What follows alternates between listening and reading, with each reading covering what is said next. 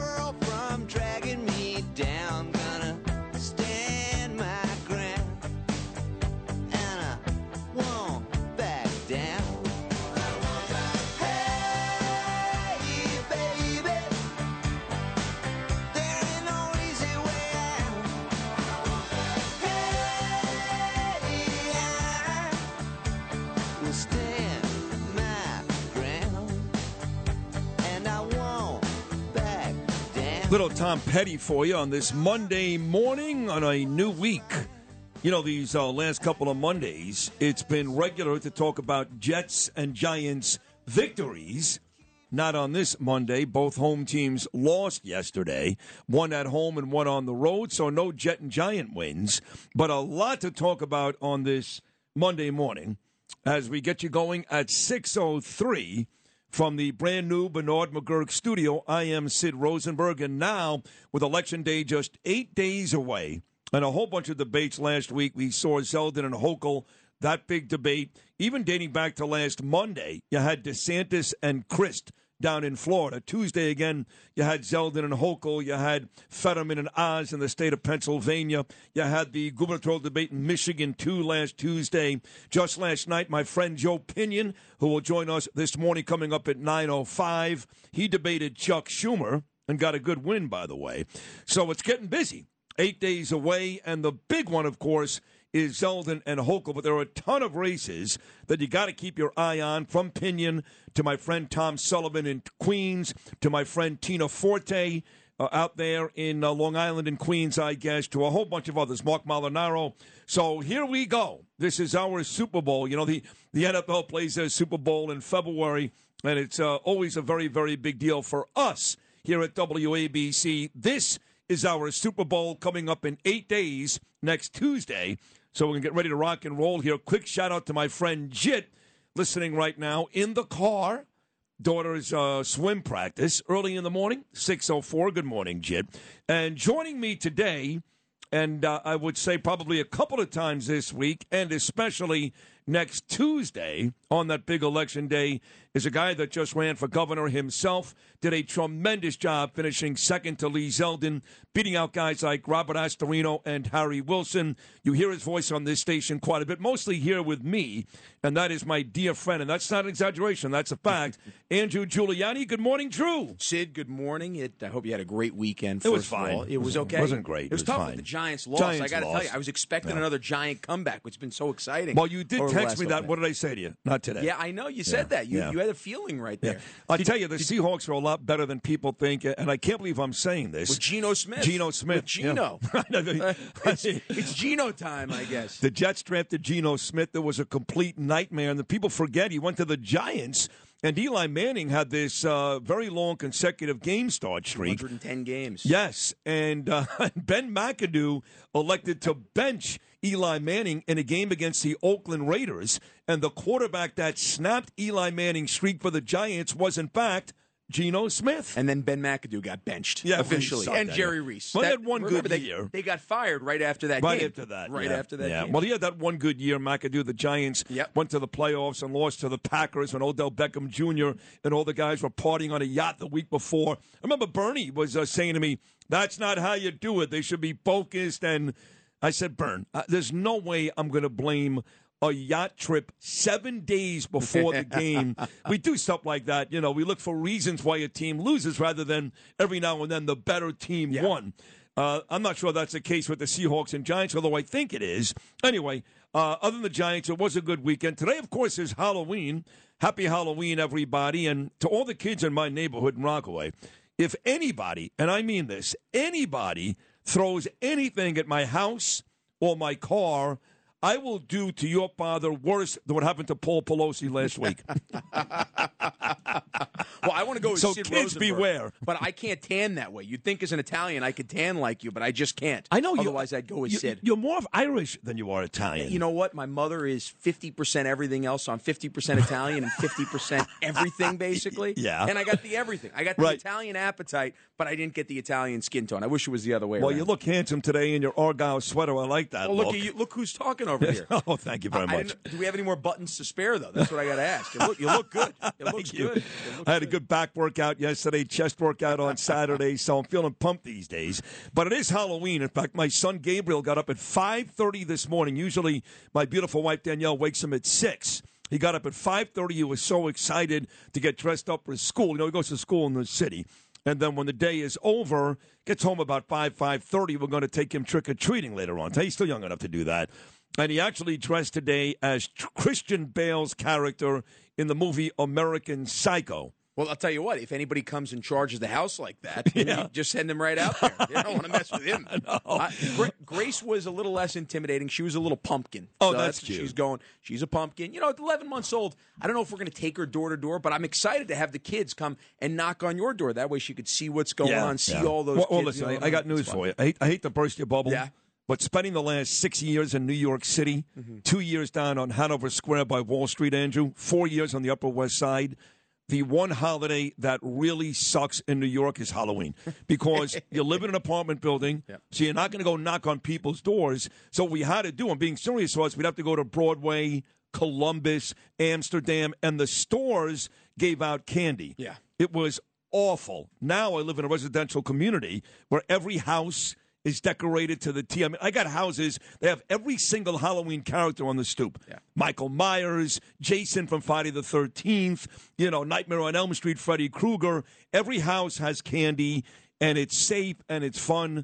This is one of those spots where if your wife, if Z, ever saw my community, she would even pressure you more to get out of the city. Halloween is awful in the city. Yeah. It's terrible for the kids. Especially the last couple of years, right? The last 2 years, everybody in Manhattan was too afraid to open your door for anything. They still are. Right? They still are. So, you know, you have to go to the store. Yeah. You go out to Bell Harbor and they're like, hey, you know what? We're not gonna forget about our traditions over here. We're going to make sure that we enjoy this for the kids. I mean, I could tell you, Grace was going around on something on Saturday. I went to 3 Zeldin rallies, including that DeSantis rally on Saturday. But I had about an hour in between where I went back. Grace was actually down at Brookfield Place, and there's a big, big Halloween celebration. They had probably 250 kids dressed in all kinds of things. Yeah. And it was great. It was great to see. And Brookfield even for her, Plaza, by the way. I think. Brookfield Plaza. You're Yes, probably, right. look at you. Yeah. Man, you know even Battery Park City. I lived there. You did? I did.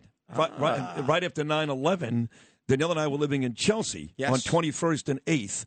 And we found this beautiful apartment. And I say this all the time. I felt badly saying this, but we took advantage. After 9/11, we rented an apartment in Battery Park that overlooked the water, perfect view of the Statue of Liberty, right across the street from the Battery Tunnel. Gorgeous building.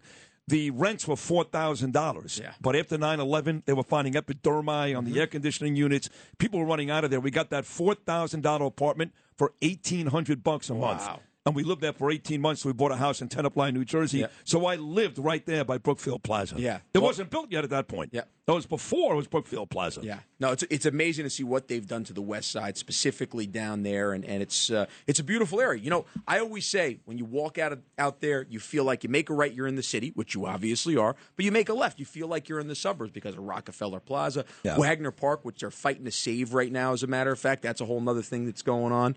But it really is a beautiful area. Grace loves it. You can tell, even at 11 months old, she loves going on the swings. But it is for the city. It's a very nice part of the city. Yeah, I'll give you that. Battery Park.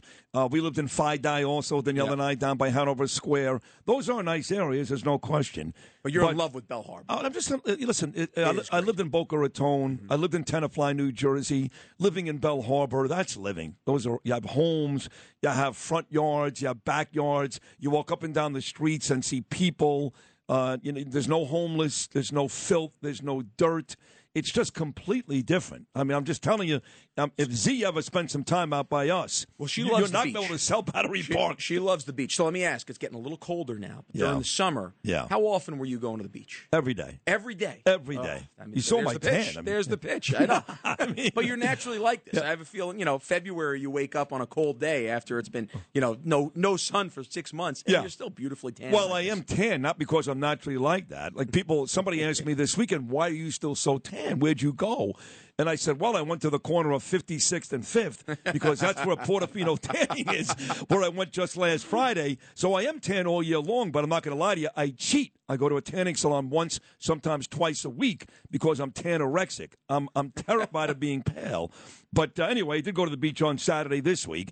And Wednesday is supposed to be 67 degrees and sunny. I'll be back at the beach. I love it. You, my friend, were all over, as you just talked about, 3 different Lee Zeldin rallies. You saw Ron DeSantis speak live. Let's get right to that. I know Zeldin, of course, is doing a tremendous job. All the polls, he's got all the momentum. Now, folks who were saying to me 6 weeks ago he has no chance of winning, now they think he's going to win. Tell us about your weekend with Lee Zeldin. Well, started off Saturday morning in Staten Island at the first early voting event for Zeldin. He had actually come in from Rochester the night before. They had flown in at like 10 p.m., got in real late that night. I think Joe Pinion even drove back, got in at 3 a.m. or something like that. Wow. 9 a.m., Staten Island early voting rally, right? This is the first day. Now it's the third day today of early voting. Was Frank Morano there? Frank Morano was not there. He's such a, he's a liberal. He's not there. What about John Tobacco? Was he there? John was not there. John normally is there. And John, I normally see at all the Staten Island stuff. There. But not there. What about Vito Fossella? Vito was not there. Vito was not there. What was this? Nicole Malliotakis was there. Oh, that's a good one. You had Alison Esposito, the future Love lieutenant her. governor. She was on with me on Joe Friday. Pinion. Yep. Mike Tanusis was over there. What about Michael Henry? Michael Henry was not there, but Michael was at a couple of the other rallies later in the day. Is he going to beat Letitia James? I think he and Zeldin are going to run neck and neck for leading the ticket. I really do. I think it's very close. And I'm very interested to see. And actually, this is one thing that Arbiter and Errol Lewis mentioned at the end. They're trying to get a debate between Michael Henry and Letitia James for this Wednesday. Right, he told me she won't do it. No, she's been ducking him. Yeah, he texted me actually Saturday. In fact, he's going to be on with me tomorrow, Michael Henry, and he says she won't do it. Funny you mentioned Errol Lewis and Arbiter because I don't like giving Errol Lewis credit ever. I think he's a racist. That's a horrible thing to say about somebody, but I really think he is, and I think he's a jerk. But I did give him credit. Shows you what kind of adult I am after the Zeldin-Hochul debate. In fact, I said to Danielle, I really thought that they really made life much tougher on Hochul. Yeah. Starting questions with things like, hey, that paper plate scandal you're involved in. I mean, they really did. But you told me in this latest debate with Pinion and Schumer last night, it wasn't exactly the same. Yeah, and I agree with you. I thought they were pretty fair during the Hochul-Zeldin debate.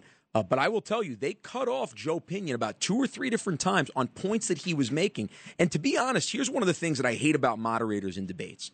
I think your opponent should be the one challenging and cutting you off if they don't believe in something you said. It shouldn't be the moderator. The moderator should be there just in case it gets too much, right? In case they're in there and just like a boxing match and they're biting each other's ears right there. Then you need the Mills Lane to step in and say, hey, Mike, stop biting Vander's ear right there. Right. So they ended up cutting off Joe Pinion a couple of different times on some very important points that he was making, and I just kept on saying, hey, look, this is them going back to normal. That's why you can't trust them. All right, so you started the day on Staten Island. What was location number 2 on Saturday? Location number 2 is Middle Village, Queens. Spectacular rally. Vicky Palladino was out there leading the charge as always. You love Vicky Palladino. I love Vicky. Vicky is one of the best. I mean, really, really awesome. I think the most dynamic elected member of the New York City Council. Oh, absolutely. You got to be quick. Stop that now. I am not kidding you. Joanne Ariola doesn't even like her all that much. Joanne's my friend. Vicky Palladino is honestly, she is let's put it this way. Yeah. When she ended up introducing the idea of legislation to stop transgender story hour happening in for a 6 and 7 and 8 year olds. Gotta like that. She was the first person pushing that, and nobody came to her defense until a few days later. They let her out there to hang. Yeah. And look, Vicky ended up fighting against the machine. She ended up winning a race where she was primary. Is the machine Joanne? What's that? Is that the machine, my friend Joanne? Well, I think at first, and it sounds like yes. It sounds like from what I've heard, Joanne and Vicky have actually really buried their hatchet, and they're actually working together. You don't think so? No, I mean, you have the inside intel. No, I mean, I think they're working together. Yes, because it's a common. But there's no way they like each other. Well, I mean, they hated each other so much. I'm not saying the hatchet's buried 6 feet deep, but maybe it's slightly under the surface. You know, okay. Maybe it's slightly under the surface right there. All right. But they're working together. They realize they're part of a minority of a city council where you have five out of 51 members, or 53 members, I should say, are Republican. You better be able to figure out a way to work together.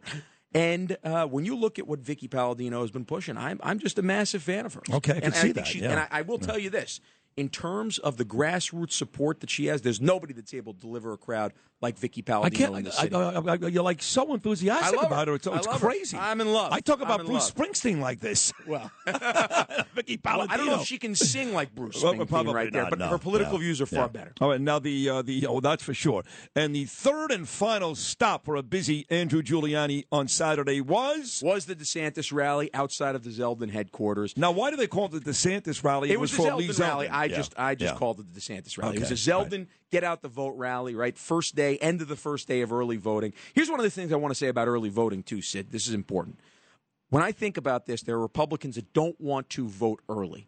When you're going to vote in person, got to get out there and vote as soon as you possibly can. Because let's say Election Day ends up being a rainy day. I believe in voting on Election Day, but when you think about it, if you're going to wait until Election Day, think about it as a football game. If you got a 60-minute game, we're waiting until the final 10 minutes of the game to put our points on the board. Get out there and vote this week.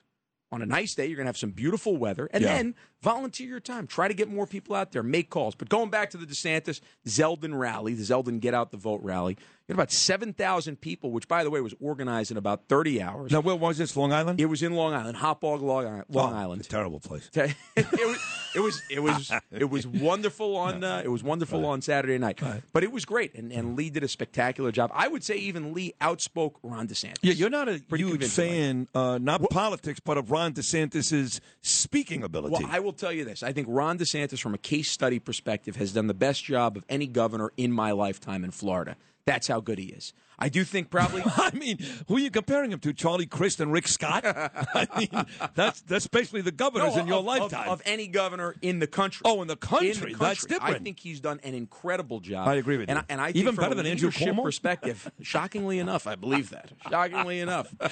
Every once in a while, people would ask me on the campaign trail, oh, my God, Andrew Cuomo. They'd forget. They'd do a slip of the tongue instead of Andrew Giuliani right there. And I'd say the difference between Andrew Cuomo and Andrew Giuliani is you're going to see my hands at all times in pictures. And Andrew Cuomo's, you're not going to see his hands. Right. That's one of the things I wanted Lee to get to on Kathy Hochul there. Kathy Hochul, a couple of different times during debates, used to suggest that she was Andrew Cuomo's right hand. Well, that's a misbehaving right hand if you think about where that right hand was. Yeah, we had that discussion at home, and my wife made the point that he did a good job of staying away from stuff like that. Yeah. She kept injecting people like Donald Trump and others. She liked the fact that he kept it between him and her and didn't need to bash Andrew Cuomo to get his point across, but I'm more with you. I'd like to see that go after. 1-800-848-WABC.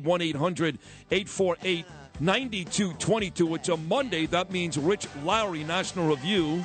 He's always great on a Monday. He'll be here at 7:40. There are rumors that once again, Don Imus' sidekick, our good buddy Charles McCord, will stop by again.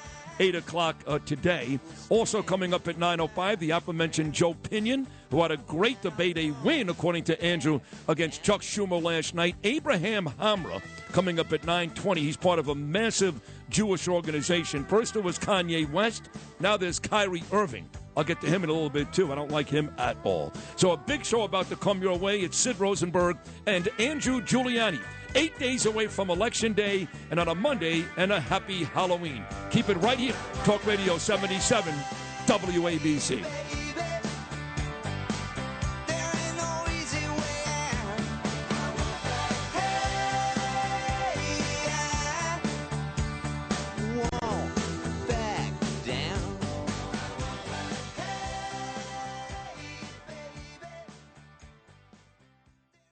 When you need mealtime inspiration, it's worth shopping Kroger, where you'll find over 30,000 mouth-watering choices that excite your inner foodie. And no matter what tasty choice you make, you'll enjoy our everyday low prices, plus extra ways to save, like digital coupons worth over $600 each week. You can also save up to $1 off per gallon at the pump with fuel points. More savings and more inspiring flavors make shopping Kroger worth it every time. Kroger, fresh for everyone. Fuel restrictions apply.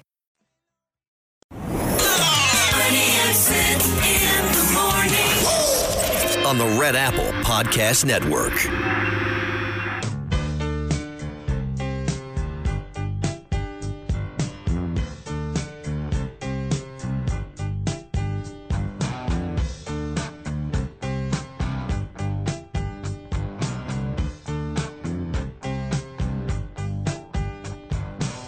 I saw a werewolf with a Chinese menu in his hand, walking through the streets of Soho in the rain. He was looking for the place called Lee Ho Fooks. Gonna get a big dish of beef chow mein. Ahoo, werewolves of London. Ahoo, ahoo, werewolves of London. 6:27 on your Monday morning. The great Warren Zevon, Werewolves of London, on this Halloween Monday. Gabe is going trick-or-treating today. I imagine so is Grace Giuliani. And I'll say it again. I'm going to say this all morning long. Any of your punk kids come anywhere near my house or my car, and it's going to be a Paul Pelosi moment again. I'm just telling you right now. For the father, not for the kid, of course. Lou, you and I, we might have to put a little incentive on this. Imagine right the here, kids. You know, we're going to put a little incentive on this today. Hey, sounds exciting. What did you get at the Rosenbergs? They threw hammers at us. A beating. No, just be nice. Come to them. We got plenty of candy. We're very welcoming What people. What kind of candy you got? I don't know. Danielle went to Stop and Shop. We used to go to Gristides, of course, but we moved out of the city. I'm sorry, John and Joe Parisi. And she bought bags and bags of all kinds of chocolate, I guess. Yeah. Twix bars, Hershey bars, That's good. M&Ms. I like the chocolate. I'm a chocolate guy. Yeah, The but Milk mostly Duds. chocolate. Yeah. No milk duds. I do No? love milk duds too. I like Duds. Whoppers also, but I don't. You know, I don't love the Whopper. You don't I'm not love a them? I love No. the Raisinets, the Milk Duds, the Twix. well, I like the not the raisin. I do love Raisinets, and I do like the Goobers also. But I like the Reese's Pieces. I like too. Yeah. So my issue, she bought this candy like 3 weeks ago, and half the bags are gone because I keep eating them. She put them in my closet in the bedroom. And I'm walking out with Kit Kats all over my face. She's like, "Did you have something?" I go, "No." It's like Kit Kats all over my face. Why is there tanning lotion in my bag? That's a weird house. So my whole neighborhood went nuts. My neighbor across the street, the great Louis Gampero, had this huge Halloween party Saturday night. And I've said this for years, and Bernard agreed. Even though we said, well, you want to have fun, that's fine. But adults who dress up and go to parties, I just think you look stupid. Yeah, I can't get into it. Stupid. I know. I can't. I said I would go, but I didn't go. I can't do it. They my wife wanted me to go as something this year, so what I did was I took my grandfather's flight jacket and had the jeans on, like Tom Cruise went in there. But I didn't even do it. Actually, we came back so late from the Zeldin DeSantis rally that I just ended up going as myself, which is like a sleazy politician. I think I was able to sell it pretty well. My good buddy Joseph Nunziata, the king of Williamsburg. That's an easy one. Yeah, exactly. It was easy. My wife was like, "Wow, you're so good at this." He dressed as a construction worker last night, and his wife, who's very cute, dressed as a cheerleader. And he sent me a picture of them at like 9 o'clock last night. I'm like, first of all, what are you doing out on a Sunday night? And secondly, why? Why? So I didn't go to that party on Saturday. And I imagine there were parties all over the city where you live as well. But my kid will go out there later on today. Did mention Paul Pelosi twice already, both in a joking manner. But on a serious note, it's not funny. Yeah. I don't care whether you're a Republican, a Democrat. Nobody has the right to do what that animal did to Pelosi. I don't like Paul Pelosi. It doesn't matter. It was a horrible thing that happened to the poor guy. I'm not sure how serious the hammer attack was, but we could all agree, Republican, Democrat, it doesn't matter. We condemn what happened to Paul Pelosi last week. Yeah, the civil discourse is just absurd on this country, whatever side of the aisle it's on. I mean, I remember being in the White House when the congressional baseball game shooting ended up happening. Steve Scalise. Exactly. And by the way, the guy that shot Steve Scalise, it is worth pointing out, was a Bernie Sanders supporter. So this is happening on both sides where you're getting radical people that are just, getting crazy on this stuff. And so nobody deserves to be attacked, whether it's shot or via hammer right there in the head. Just because of your political ideas on this. And so we just, this needs to stop. It needs to stop. The president, Joe Biden, he did speak on this. This is fun for these guys. I mean, I hate to say this, and I would come off lousy when I do say stuff like this, but I really believe that people like Biden and Harris, they love this type of stuff. I think a campaign will look at it as an opportunity, to be perfectly honest. Of course. That's one of the things. They don't care Pelosi dies. They want to be able to point out, look at these Republican animals. Donald Trump must have said something 2 years ago that had this guy do what he did. Well, think about what happened with Kavanaugh a couple of months back, right? Where they ended up having death threats against him and going to his house. Yes. Where he's got young kids. But Biden or Harris, I didn't hear him say anything about that. Well, no, and they were forced to talk about it, yes. and they still didn't condemn it. Yep. In fact, it was Jen Psaki who was really in charge back then, not Karine Jean-Pierre, the press secretary. And she was like, hey, that's your American right. You have a right to go out there and not in front of a Supreme Court justice's house, Jen. Anyway, here is the president, cut number 8, Lewis, Joe Biden on the Paul Pelosi attack. It's one thing to condemn the violence. But you can't condemn the violence unless you condemn those people who continue to argue the election was not real. See? That it's being stolen. That all the malarkey that's being put out there to undermine democracy. So you mean Stacey Abrams? Right. The election was not stolen, right? That's Stacey Abrams. Yeah. So. He wasn't the only one. His vice president, this moron who was still gushing over yellow school buses. This is cut number 9, Kamala Harris. She followed up after Joe Biden. I did talk with Speaker Pelosi this morning, and this was an act of extreme violence, and I think we're looking at a time in our country where there is so much discourse that is fueled by hate and division, and anyone who professes to be a leader, I think, has to really understand the meaning and the impact of their words and their posture on things like this. So Andrea Mitchell, who used to be a good friend of all of ours, Lewis, in the good old days when Imus was at MSNBC, Andrea was on quite a bit. She was married to, still is, I guess, Alan Greenspan. Yeah. And really a nice person. She was such a nice person. Every time when I talked with her. She was always very nice, but she's gone completely batty. I mean, even worse than Mike Barnicle, if that's possible, worse than Chris Matthews, worse than all these folks. And she talked about this, and somehow or another, she tied this suspect to January 6th.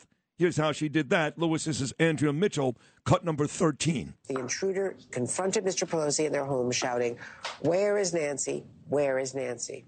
Debbie Dingell, that's what the intruders going through the hallways on January 6th were shouting, Nancy, Nancy. Oh, come on. This is part of the January 6th insurrection toxicity that has infected the brains of people around the country in horrible ways. Now, this is accurate. So the common nitwit moron watching TV and listening in America says, well, she's right. She's right. January 6th, here we go again. There is nothing to tie this attack, which, again, Sid Rosenberg condemns, Andrew Giuliani condemns, Donald Trump condemns, Ron DeSantis condemns, Lee Zeldin condemns. We all do. There is nothing to tie it yet. They're going to go with that, and the common nitwit in the United States, Andrew, they're going to buy it. Well, the good news is there aren't too many people that are watching MSNBC. You could just look at the numbers, and the data does not lie about that right there. But I wonder if January 6th is an adjective they use if, let's say, they get a bad egg sandwich or something like that, and they say, well, it's because the guy actually believes in January 6th. I mean, it's like everything is January 6th over here. It's unbelievable. It's true. Traffic and sports are coming up next. Right now it's time for the 77 WABC clip of the day. My man, John Catsimatidis, that great Sunday morning show at 8, the Cats Round Table. There he tells both sides of the story. Here, John talks with former Governor David Paterson about the upcoming midterm elections. The election. What the heck is going on in New York City, New York State, and Governor Paterson, what say you? They had a debate this week. People are not just listening to what your feelings are about the issues. They're also listening to how you express yourself about them. And after making a very good opening statement, I thought that Congressman Zeldin just continued to be shrill and sort of like the Energizer Bunny. And I think that most people, when they go to vote, particularly in the executive races, like for governor or mayor or president of the United States, people really admire the leadership, and I didn't think he brought it to the table. Oh, stop today. it. This is Sid on Sports. Oh, my goodness! Sponsored by Peerless Boilers on 77 WABC. Yes, brought to you by our dear friend Pete Morgan, Peerless Boilers. Check them out, peerlessboilers.com, paviliontankless.com. They do build America's best boilers. It's becoming almost regular Monday mornings to talk about both local football teams winning. On this Monday morning, neither got it done. Here's Justin Ellick with the latest. Yeah, thank you, Sydney. Yeah, both New York football teams did take losses yesterday. A bit of a step back, I guess you could say. Both the Jets and Giants do suffer losses in their Week 8 matchups. Jets, they fell at home to the Patriots 22-17 after quarterback Zach Wilson coughed up 3 costly interceptions. Devin McCourty brought in 2 of those 3 picks, and the right foot of Nick Folk was good for 5 field goals on the day as New England caps the Jets' winning streak at 4 games. Here was head coach Robert Saleh following the game on his young quarterback's performance. We got faith in Z. He's played good football. He's taken care of the football since he's gotten back, and he's shown flashes of good football. So everyone in the locker room still has his back.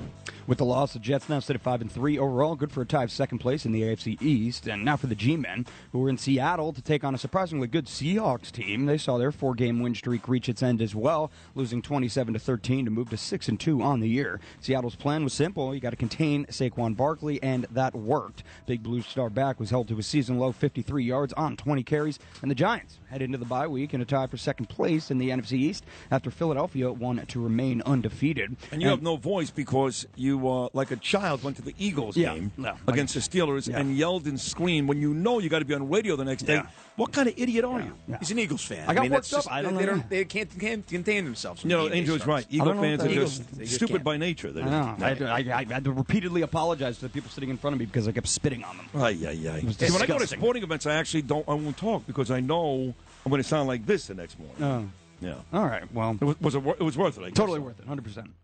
They wouldn't have won the game if he didn't give his all yesterday with his voice. That's right. Jalen Hurts couldn't wait for you to scream. No, he couldn't, and he could hear me. I was screaming loud enough. So I got you, Justin. All good. Yeah.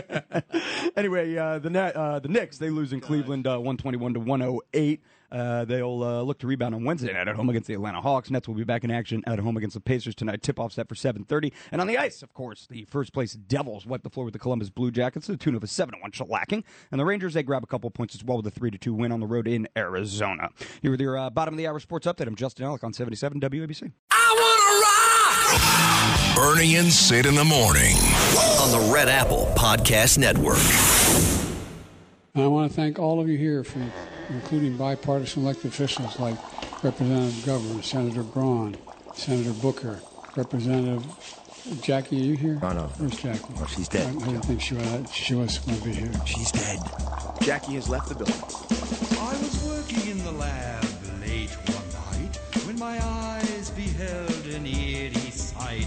For my monster from his slab began to rise, and suddenly, to my surprise, I guess you got to do this song. It's Halloween, the Monster Mash. This is one of those you just got to do it, Lewis. I know you hate it. Now, why do you hate it so much? I don't hate it at all. Yes, you do. No, I don't. Lou? I love it as much as dressing up for Halloween. How about that? I think that's really So you don't cool. like any of the real traditions. They annoy you, all of them annoy you. It's of kids, fine. It's I totally fine for agree. Kids, it's great. I mean, adults dressing up as, hey, Stupid. I'm a bear. Oh, I'm a ghost. Stupid. They get all coked up and So drunk dumb. and start banging their neighbor and dressed as Fred Flintstone. I mean, grow up. Join 77 WABC and Ramsey Mazda as we honor law enforcement officers across the nation. This is a huge day. We do it every year, and I'm proud to be a part of this. It comes up this Thursday, November the 3rd. That's my sister Ray Sherry's birthday. This Thursday, November the 3rd, with special guests and commentary. 77 WABC and Ramsey Mazda. Back to Blue comes up on Thursday, November 3rd. Peter King the great congressman. He's on every Wednesday. You just heard him do a spot for Garbarino. He was all over the New York Post yesterday, and they're giving Peter King a lot of credit for the Lee Zeldin stuff, which is great. I love Peter.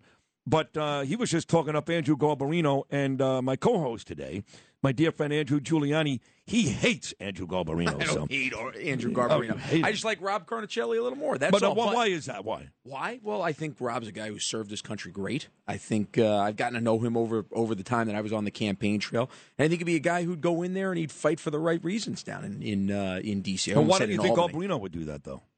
There are a couple of questionable votes that I have about Garbarino, okay. and that's kind of why I looked at Cornicelli. But he was kind of a guy who I got to know a little bit over the course of time, and I think that Rob Cornicelli's a good guy. That's all it is. No, listen, I liked him too. I met him at the Yankee game months ago with Jen DeLandro and me and Danielle. I had no idea who he was. Yeah. He walked over, introduced himself, said I'm running against Garbarino, talked about his military history. Yeah.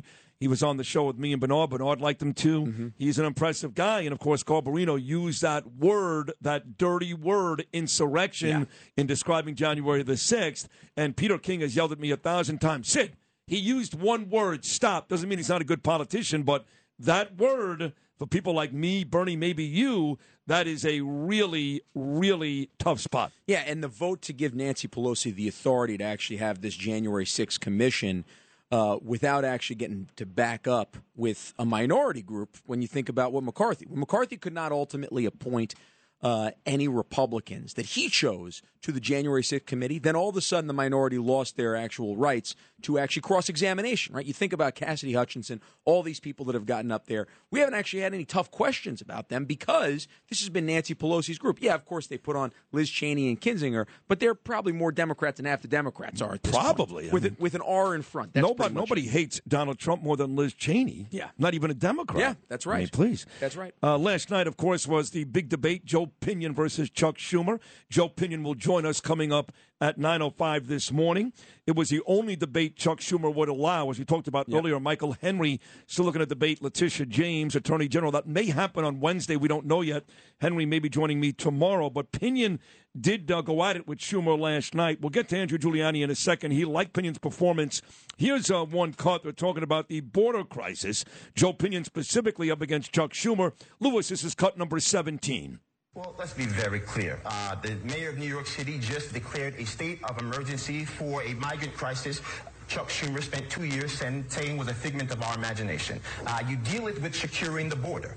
It is not equal level terrain. Some places need a fence. Some places need a wall. Some places need more boots on the ground. But secure it you must. We need to go back to the stay in Mexico policy. We need to make sure that the asylum process is cleaner, that people don't have to go through such a process that is so convoluted. But more importantly, we need to make sure that there's accountability for people to come. There are 4 million people waiting in line to come to this country legally. We need to make sure we're not hiring 87,000 IRS agents. Perhaps we should hire some more immigration agents to facilitate those 4 million people coming here, many of whom are joining spouses. So that to me is a conscientious plan to get the job done. I think, again, when you have less people feeling as if that legal line is not going to move, you'll have more people who are unwilling to swim across the Rio Grande because people are taking their life into their hands, pursuing an American dream. They were told by this president. Yeah. All right, Joe. And one more here. Joe Pinion finds a way to actually compliment and malign Chuck Schumer all in the same comment. This, Lewis, is Joe Pinion, cut number 19. Or 18. There's no 19. 18. It's 18. That's high. 18. I think it's time for us to do some myth busting. Because he is, in fact, an exceptional politician, one of the best that has ever lived. He's a failed senator. He has failed the people of this state on multiple occasions. So he actually goes, yes, okay, he's one of the greatest politicians that ever lived, but he's a horrible senator. You watched this debate last night, Andrew Giuliani, between Pinion and Schumer. What'd you see? I thought Pinion's was one of the best debate performances that I've seen all election cycle. That includes the primary debates. It includes all the general election ones I've seen. I mean, he was on top of the issues.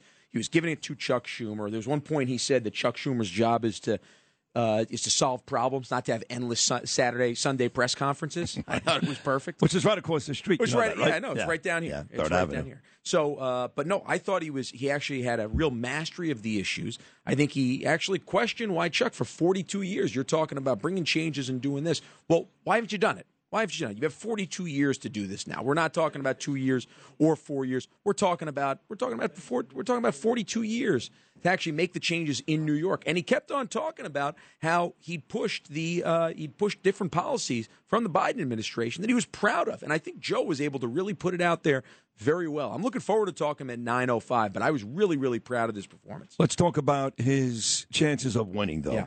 Schumer wins every year for a long time. Pinion is clearly the better candidate. Yeah. He's certainly on the right side of the issues. We like him. He's been on this show a million times. You liked his debate skill last night. But realistically, what are the chances that Joe Pinion beats Chuck Schumer next Tuesday? It's tough. In a 2-1 Democrat to Republican state, I mean, one of the things... Well, Lee Zeldin's got to deal with that same thing. You think he can win? He does, but think about this, and this is where I think Chuck Schumer, as a masterful politician, Joe is probably right on this. Chuck has every single year gone to all 62 counties, even at his advanced age of 77, 78 years old. He's still doing that. And that actually is goodwill that he's getting from all around the state. What does he talk about when he goes It's there? a little bit tougher. What does he He talk probably about? talks about, how Millie down the block bakes a muffin for him every single time. And I love those muffins from last year. He has his aide write it down and says, make sure you mention Millie because she's the Democratic council leader that controls these 250 votes right there. Joe is absolutely right. He's a very savvy politician. And he knows, and that's why he continues to hustle around. And look, he saw what happened to Joe Crowley in 2018. Now, I know that's a primary and that's AOC, and it's a little bit of a different beast right there, but he's continued to hustle. But that being said, just because he's a good politician does not mean he served the people of New York well. He has not. Joe Pinion pointed it out time after time on the campaign trail. He did it again last night. I was really proud of my friend, and I hope he's able to make this thing a really tight race because I'll tell you what, if he's able to make it a tight race, then you're talking about a Governor Lee Zeldin. You're talking about Attorney General Michael Henry. And, hey, look, who knows? Buster Douglas dropped Mike Tyson. Yes, he did. That's Andrew Giuliani, of course, 1-800-848-WABC, 1-800-848-9222. Don't forget, it's Monday. That means Rich Lowry, National Review, will be here at 7:40. He's always great on a Monday morning. The rumor is Charles McCord will be back coming up at 8. That is a huge guest. As Andrew just pointed out, our friend Joe Pinion, fresh off the debate last night, set to join us at 9:05. Abraham Hamra coming up at 9:20. First you had Kanye West. Now you've got Kyrie Irving. What is going on with the attack on Jews all across this country? All that and more. Sid and Andrew Giuliani on this Monday morning, 8 days before the midterms and, of course, on Halloween. And we'll be back right after this. Now the Monster Mash, and it's a graveyard smash. It's caught on in a flash. It's now the Monster Mash. Now everything's cool. Jack's a part of the band, and my Monster Mash is the hit of the land. For you, the living, this mash was meant to. We'll do it live! Hey, Bill O'Reilly here, and you are listening to Bernie and Sid. God help you. On the Red Apple Podcast Network.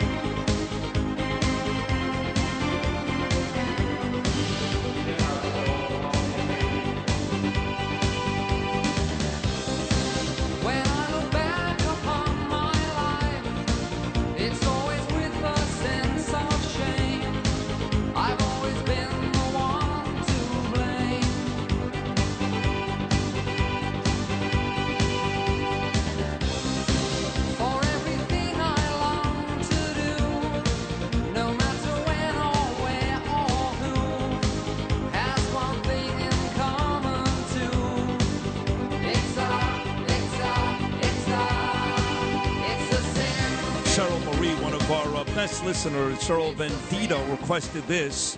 It's a Sin by the Pet Shop Boys on this Halloween Monday morning. So that's our Casey Kasem long-distance dedication to Cheryl. Pet Shop Boys, It's a Sin. It is Halloween, 7:06 on your Monday morning. Also 8 days away from midterm Tuesday, Election Day Tuesday. Andrew Giuliani kind enough to sit in with me today. And we did cover a lot of the midterm stuff in that first hour. Joe Pinion, Lee Zeldin. Andrew was on the road, 3 different rallies with Zeldin on Saturday. We did the Paul Pelosi stuff, too. But there is a sports story I have to get to, which really drew my ire this weekend so much that I was compelled to tweet on Sunday morning, which I'm more excited to do now that Elon Musk actually owns Twitter. But I did tweet about this Kyrie Irving, who I did call garbage on Twitter yesterday. That's a tough word. Danielle gets upset. Don't call people garbage. But he's garbage. For 3 years in Brooklyn, he's been garbage. He was garbage before that in Boston, in Cleveland. He's been one headache for 3 years. Now, a headache isn't necessarily garbage. Garbage becomes a tough word when, in fact, you double down on anti-Semitic remarks. And let me ask you this, Kyrie.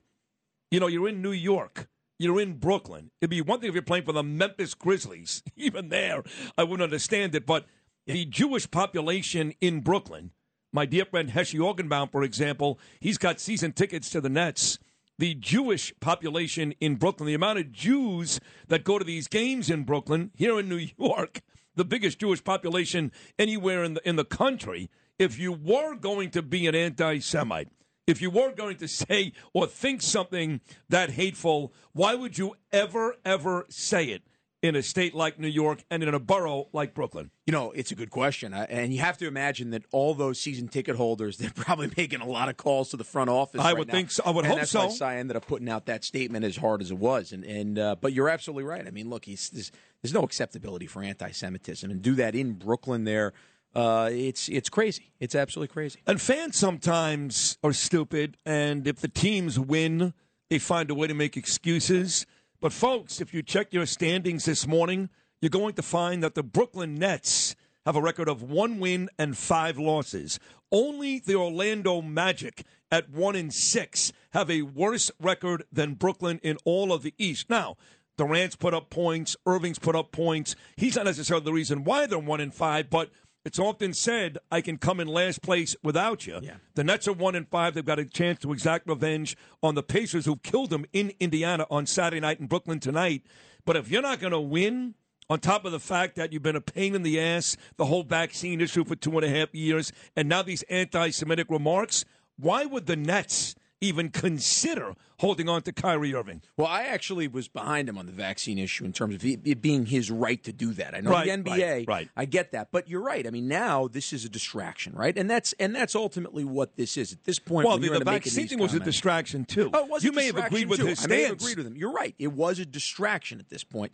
It was, and that's why you're seeing the Nets are 1-5, 1-6. They're playing terrible basketball, even though you've got 2 of the best players in the game. He is one of the best players in the game, but for some reason, he just, he seems to be sucking up all the energy, the oxygen in the room. Yeah, 3 years now that they've been here, and they're not winning. They got blown out in the first round against the Celtics last year in the playoffs, off to a 1-5 start this year. People want to blame the head coach, Steve Nash. I would start with the lack of chemistry in people like Kyrie Irving. And again, this is fresh off the heels of Kanye West. So now you've got 2 African-American men. This is not white supremacists attacking the Jews.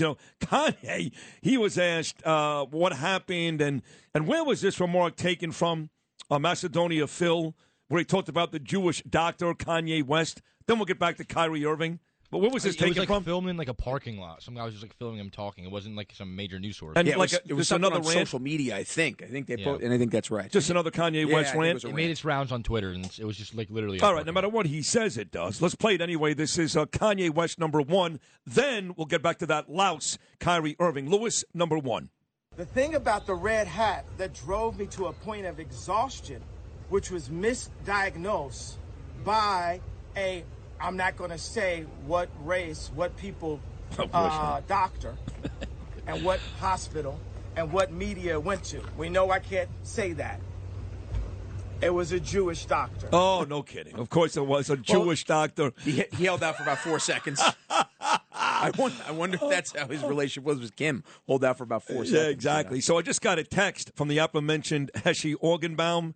He has canceled his Brooklyn Nets tickets. Yeah. Congratulations.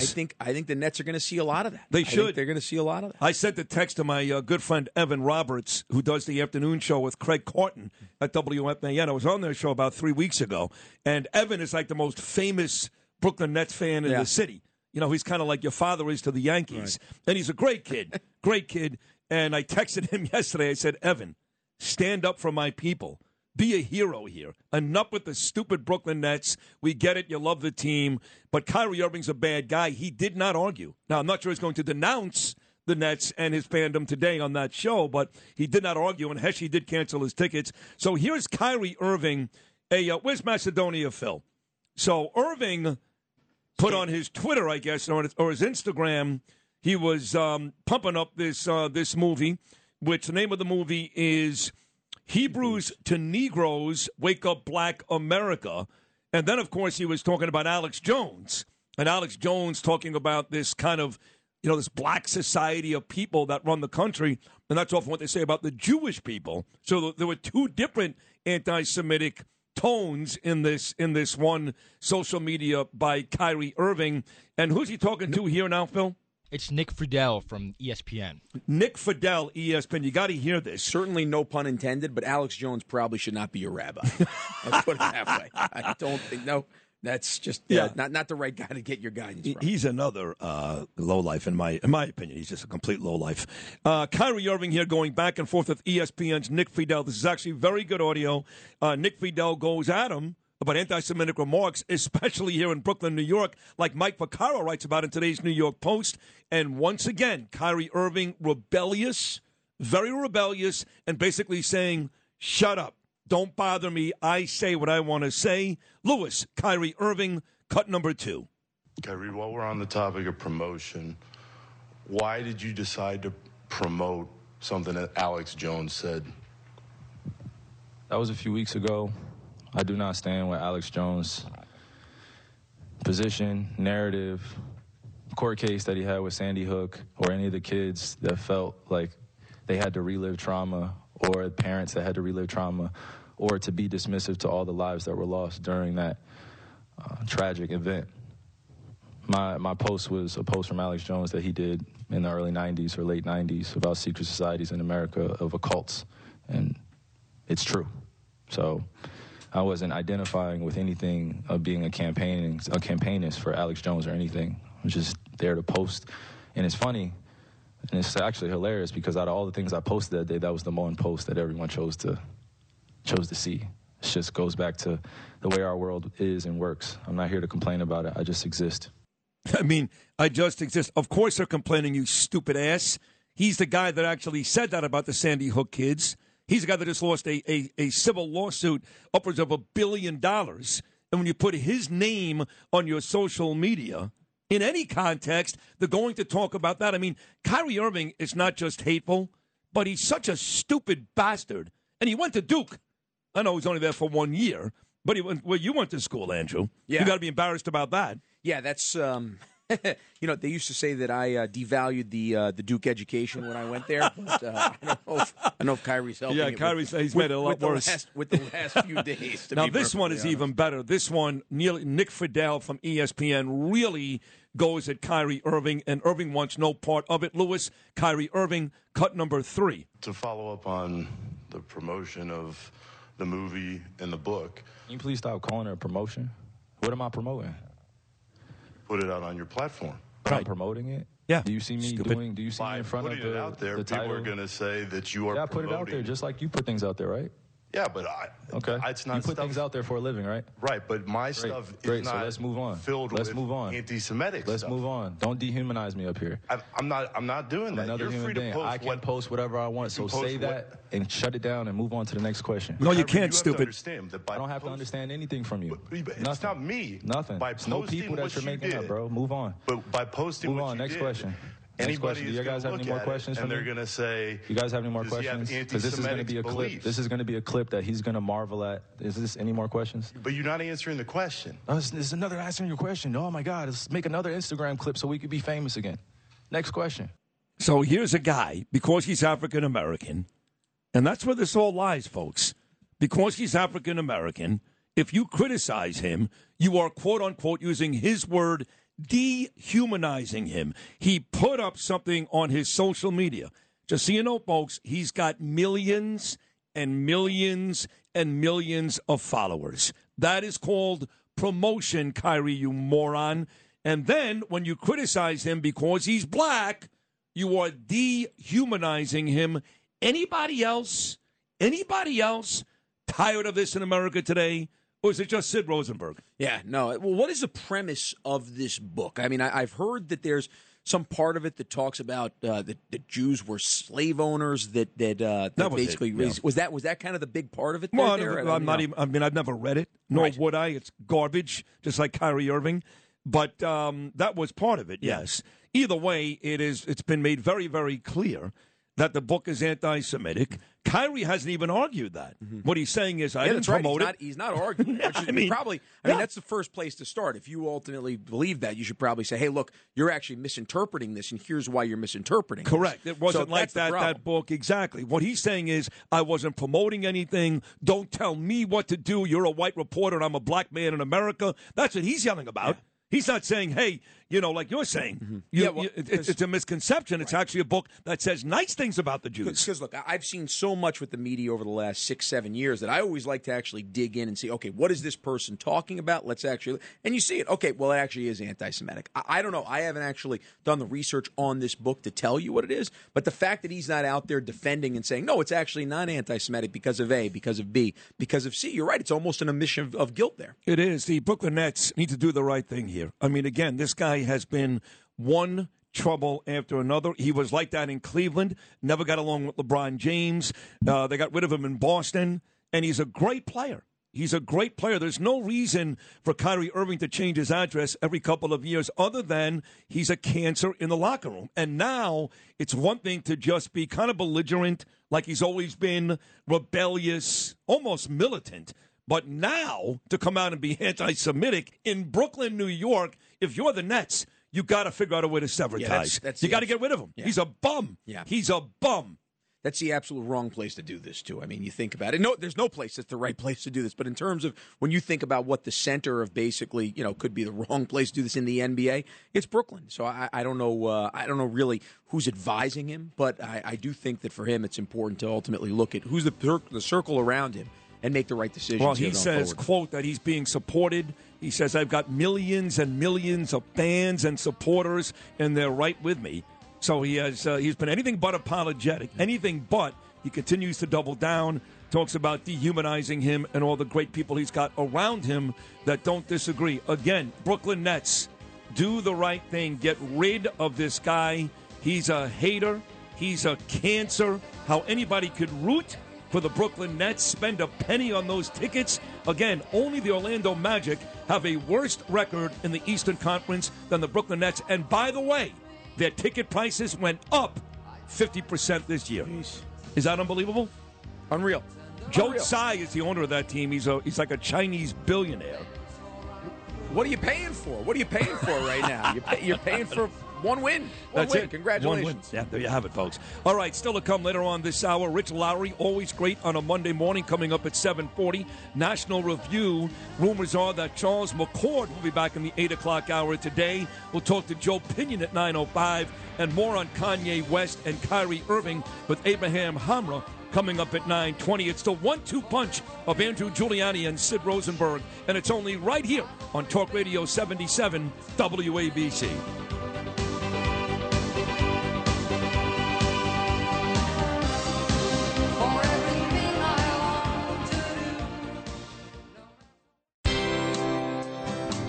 Bill O'Reilly here, and I'm warming up. Stand by for the O'Reilly Update Morning Edition. On this Monday, it is Halloween, the third most lucrative day in America after Christmas and Thanksgiving. Much money is spent on treats, costumes, and parties. This is an excellent tradition. Spooky stuff always energizes kids. Classic monsters like Dracula and Frankenstein's monster are excellent. I'm not a big fan of flesh-eating zombies, especially if they run fast, but I do like the Blob, the creature from the Black Lagoon, and the old standby Godzilla. I don't like the slasher guys or the sadists with chainsaws. Not for me. When I was a kid, I looked forward to Halloween probably more than Thanksgiving. Christmas topped the list. But Halloween was really, really something that everybody in my Levittown, New York neighborhood, all the kids, rallied behind. And the adults in my neighborhood were really nice. They gave out full candy bars, not the little midget candy bars. Snickers, Three Musketeers, on and on. My parents tolerated Halloween. I could tell they weren't that thrilled about it. But the bonus was I was out of the house most of the day. Happy Halloween. Enjoy it. Boo. That is the Morning O'Reilly Update. More analysis later on. If you've had an accident, trust Gabo Law. Personal injury and medical malpractice attorneys with decades of experience who will provide the attention you deserve and deliver the best possible results in the shortest amount of time. Gabo Law has recovered millions for their clients and will be able to help you. But don't take our word for it. Read all of their 5-star reviews from former clients on Google, Avo, and Facebook. Call Gabo Law today at 800-560-0214 for a free consultation or email at info@gabolaw.com. Gabo Law, where winning is no accident. Bernard McGurk. Unacceptable is throwing your beer can on the subway tracks. Sid Rosenberg. I don't believe it's a 3-man race. Bernie and Sid in the morning on the Red Apple Podcast Network.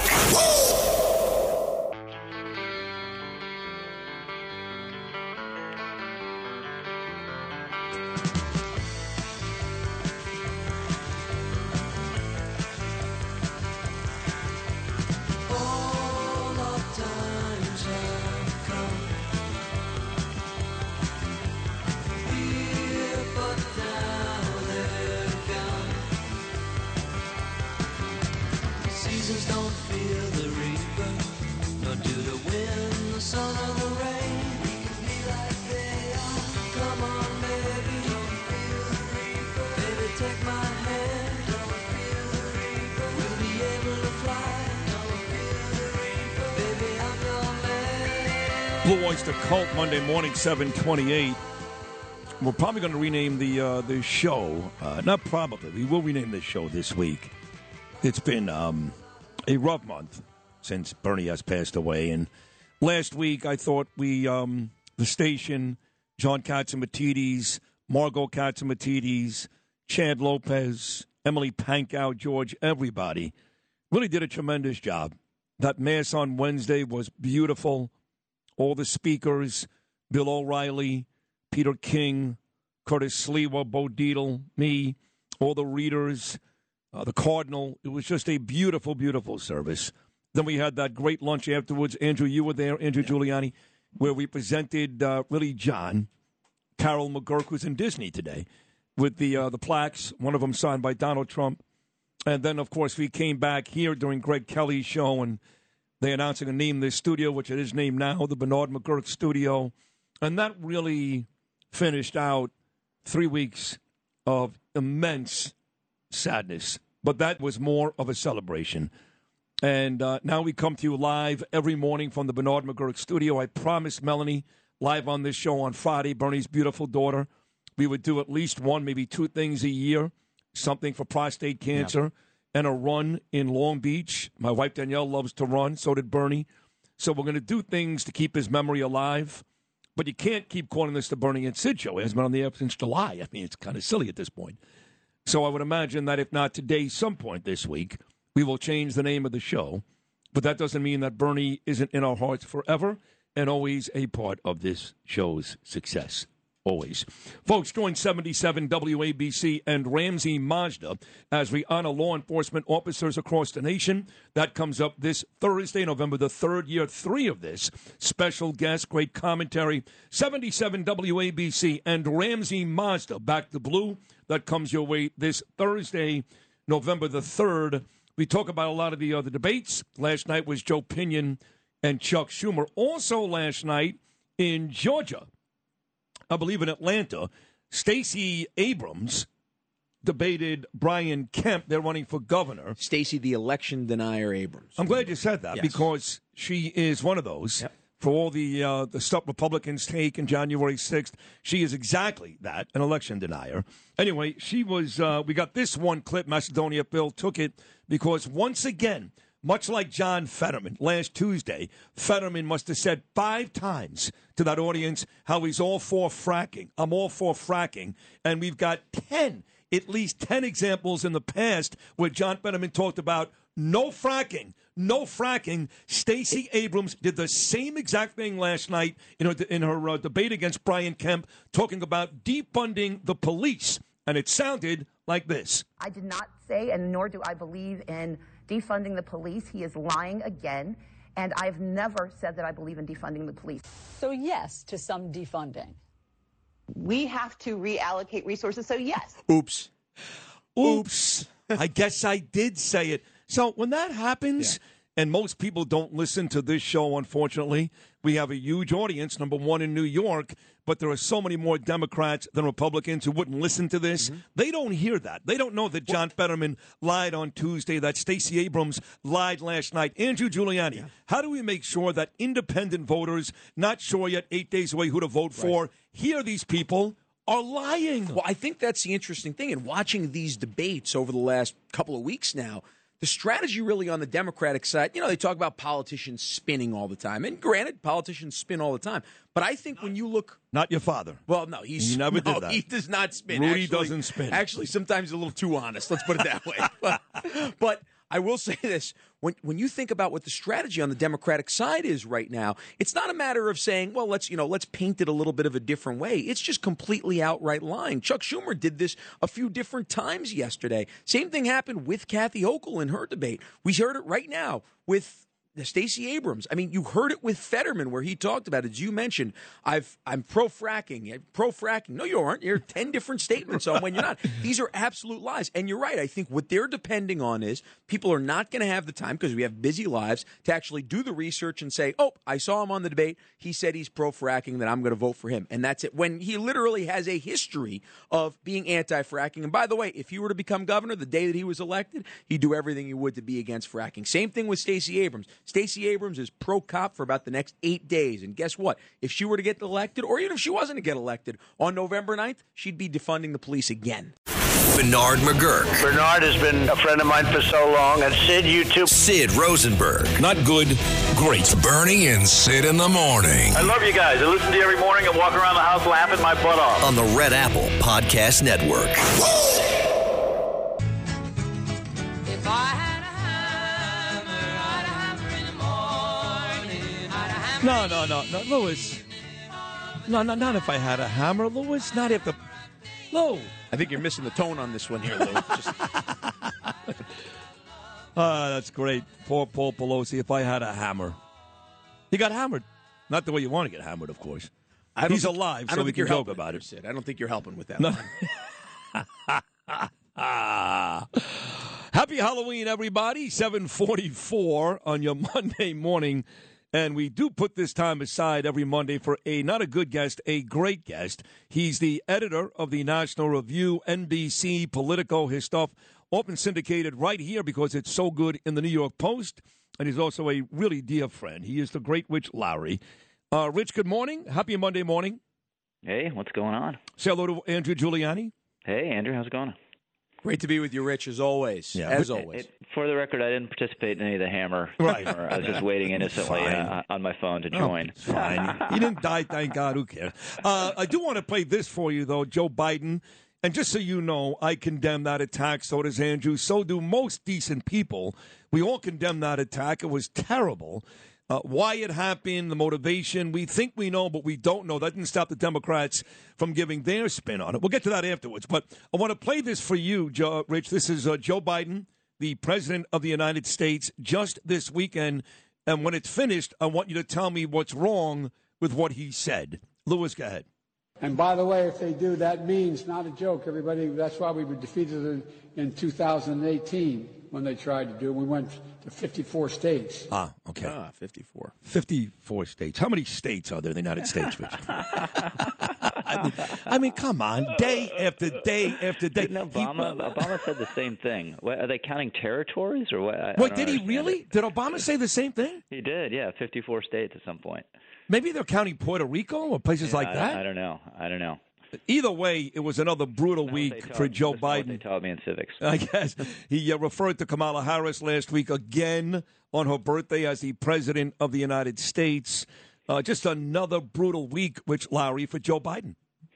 He's not running for president again. I mean, he's not going to be able to do it. As soon as they lose in about a week here, I think he becomes effectively a lame duck, and it's just a question of when everyone, including him, acknowledges the inevitable. He can't do this, and then they're going to have a heck of a problem. How do they shove aside, the first woman of color to be vice president? And she's obviously terrible, though. And what's the alternative? So it's a party they're looking at losing Congress and then having a horrible time trying to pick a nominee for 24.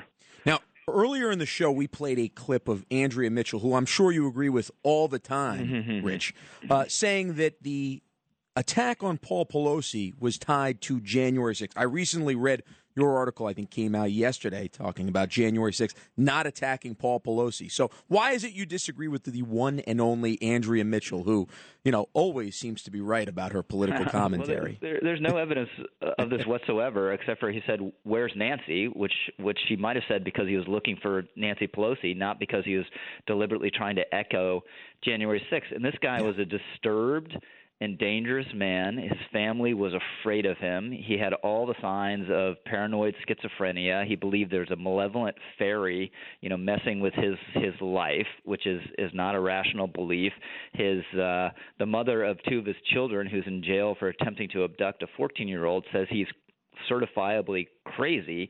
So this is a guy who's going to fasten on anything. He wasn't radicalized online, by the right.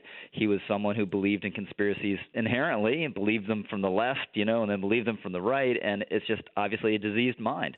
So it's a real sad thing. We all wish Paul Pelosi the best and his family the best, but this is not a politicized attack. It's a random madman. Yeah, they don't think so. And it's very hard to be sympathetic towards Paul, even though, again, he was attacked in a vicious manner, not his fault, when you consider when a guy shows up outside of Kavanaugh's house with a gun and Jen Psaki has a chance to say, hey, don't do that, and she didn't do it. And then, of course, when Steve Scalise gets shot on a baseball field by a Bernie Sanders supporter, I don't remember the Democrats' outcry then. So even though Pelosi is a sympathetic figure here, because of politics, they are so one-sided. It's a joke. Yeah, they memory hole all that stuff. And look, I'm opposed to any protest at the homes of public figures. I think it's inherently threatening and has the risk of going too far. That's why I oppose the protest in front of the Supreme Court justices' homes. I oppose it when they do it to Chuck Schumer. I oppose it when they do it to local school board members. I would have opposed it if they did it to Nancy Pelosi. It's just wrong. But I have a consistent belief on that, right, that I'll say no matter what. And they don't. They were happy to have Supreme Court justices threatened, and there was barely a ripple. We talked about it at the time, Sid, barely a ripple when this nut showed up outside the house of Brett Kavanaugh. No, worse than that. So there was a ripple because Jen Psaki was asked by Peter Doocy, are you okay with that? And she basically said, hey, that's that guy's right. She actually said that. Yeah, it happens, yeah. So we are 8 short days away from midterms here, Rich, and I have to ask, obviously looking at where everything is in New York right now, in a blue state that's over 2-1, Democrat to Republican, the margins are closing. It's going to be a very close election day here. What's your take nationally in terms of where we are from the House to the Senate? What races are you looking at to be the bellwether for what we'll see actually on November 8th? Well, the Senate, the big kahuna is Pennsylvania. Republicans hold Pennsylvania. They're taking the Senate. If they lose Pennsylvania, it's still possible to take the Senate, but it's a much more of an uphill climb. And all the indications are that Oz is a step ahead now after the disastrous debate for John Fetterman, although there's a set of New York Times polls, I haven't looked at them internally, that are really bad for, I guess unsurprisingly, really bad for Republicans that just came out here and they have Fetterman a little bit ahead of Oz. I don't think that's the case, but the Republicans hold Pennsylvania, and that map looks really good. And then, they're going to win 20, 30 seats in the House. And one of the interesting things here, and this plays into what's happening with Zeldin, is Republicans are actually outperforming in blue states. Those are the districts where they're doing best. Oregon, California, New York, because all the Republican themes are especially powerful in those states because you've had power government with Democrats having their way on all of this stuff, crime especially, and it's driven people crazy. And that's why we're talking about, very plausibly, Zeldin winning. Yeah, you say very plausibly, but you've been hesitant the last couple of weeks while admitting he's got a chance to say he's going to win. I am telling you he's going to win. Are you still kind of on the... I'm a 50-50. I'm still 50-50. But I don't think you're as crazy as I've admitted. 3 months ago. Well, what has to happen in the next 8 days? As crazy as some other stuff. What has to happen in the next 8 days or 7 days where Rich Lowry comes on with me a week from today, the day before Election Day, and says, one more chance. I'm with you, he's going to win? I got one more chance. I just need to see. I think it's a Republican wave. I need to see it build another foot or two because that's what it's going to take to get him over the top. You had Pete King on there, a clip. 2 million more Democrats or whatever it is in New York State. So that's a lot to overcome. It's a lot to overcome. In a real big Republican year, he's going to overcome it. But it needs to be big. Now, do you think that Republicans in blue states are outperforming Republicans in red states because they're actually confronted more with crime, because they're actually seeing these one-party rule, whether it be in California, whether it be in New York, and what it's doing, like literally right in front of their faces day in and day out? Rich, I can tell you, I take the subway in every morning, and it's like dodging zombies basically out there. I feel like a Night of the Living Dead, and not just because it's Halloween today. Yeah, absolutely. I think that's absolutely what's happening. And you're not you're in Ohio, you're in a red state, but you're not dealing with that every day. So it has an impact on you. Also, if you're a Democrat in a Trump district somewhere, you're a pretty good Democrat. You're a pretty good politician. You know what you're doing. So Republicans are finding it's a little harder to dislodge those guys, where there are a bunch of vulnerable Democrats, again, in Oregon, California, in New York, where people have gotten Democratic governance good and hard and are sick of it. All right, Rich Lowry, I've gone on my own personal crusade here as a proud Jewish man, originally from Brooklyn, now living in Queens, to do whatever I can to make sure the Brooklyn Nets get rid of Kyrie Irving. I know you're a Yankee fan. I'm not sure what your basketball fandom is. But can you think of any possible way to defend a guy making anti-Semitics anywhere, let alone Brooklyn, New York? Yeah. I can't. I'm not an NBA guy. I have not followed this closely. I would say the only way out is a groveling and sincere apology. I guess he tweeted something saying he's an omniist? What's an omniist? What is that? I don't know what that is. They make up words. They just Does that make make it up. you feel better, Sid? No, it makes me feel worse. No, I hate the guy. But I love you. Another great appearance. And you've got one more appearance the day before Election Day. And we'll see if you change your mind on any of I'll this. be working my calculations all week. Okay, great job, Rich. Thank you. Thanks, fellas. All right. There he is, folks. Not Reviews. Rich Lowry does a great job on this show every Monday morning at 7:40. And yes, a week from today, he'll be one of the last guests we speak to before the big day coming up next Tuesday, now 8 days away, midterm election day, the governor race, all that. Election day coming up a week from tomorrow. 1-800-848-WABC, 1-800-848-9222. It's me, Sid Rosenberg, and my great friend Andrew Giuliani on this Monday morning, right here on Talk Radio 77 WABC. Happy Halloween, folks. We ain't faking, oh, lot of shaking going on. Well, I say, come on over, baby, we got chicken in the corner. Woo, huh? Come on over, baby, well, they got the food, got The longest field goal ever attempted is 76 yards. The longest field goal ever missed? Also 76 yards. Why bring this up? Because knowing your limits matters, both when you're kicking a field goal and when you gamble. Betting more than you're comfortable with is like trying a 70-yard field goal. It probably won't go well. So set a limit when you gamble and stick to it. Want more helpful tips like this? Go to keepitfunohio.com for games, quizzes, and lots of ways to keep your gambling from getting out of hand. Bernie and Sid in the morning on the Red Apple Podcast Network.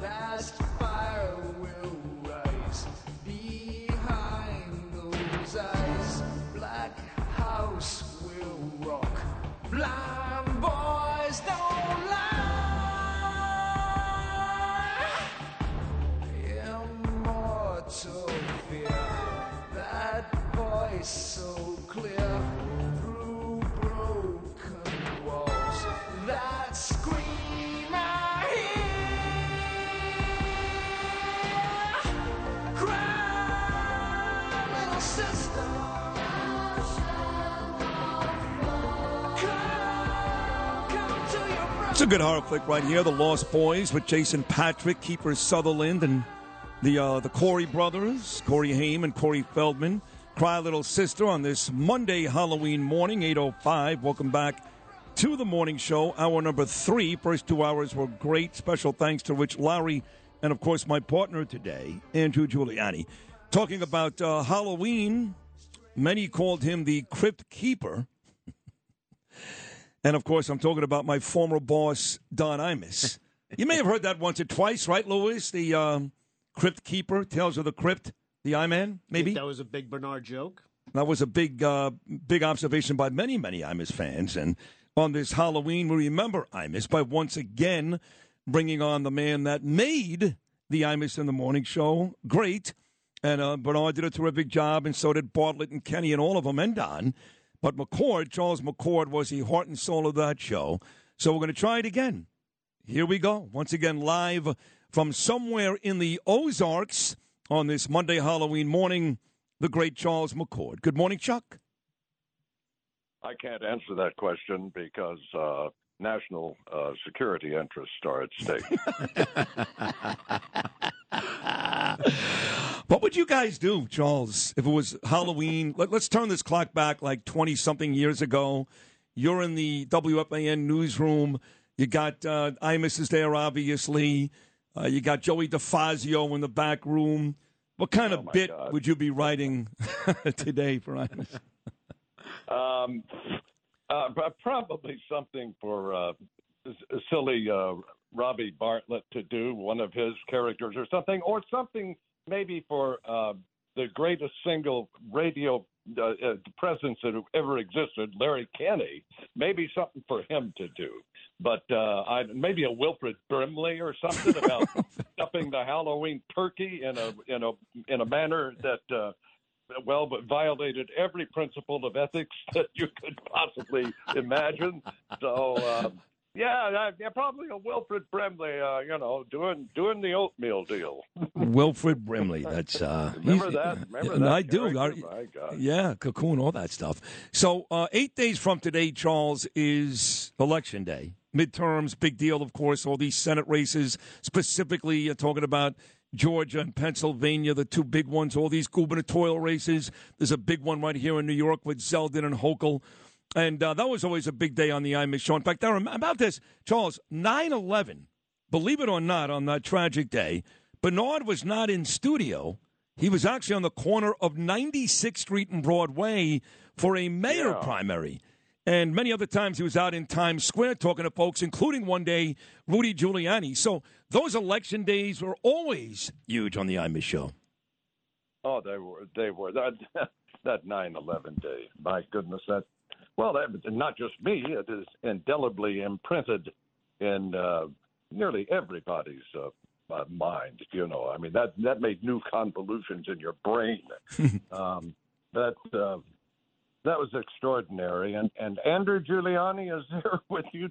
Is he there in the studio? Yeah, I'm sitting right here with you, Charles. Here, and so, what were your recollections of the day? How did you guys cover September 11th? I always find that fascinating for a show like Imus, where you're having so much fun in there. There's a lot, and then obviously something as solemn as that happens.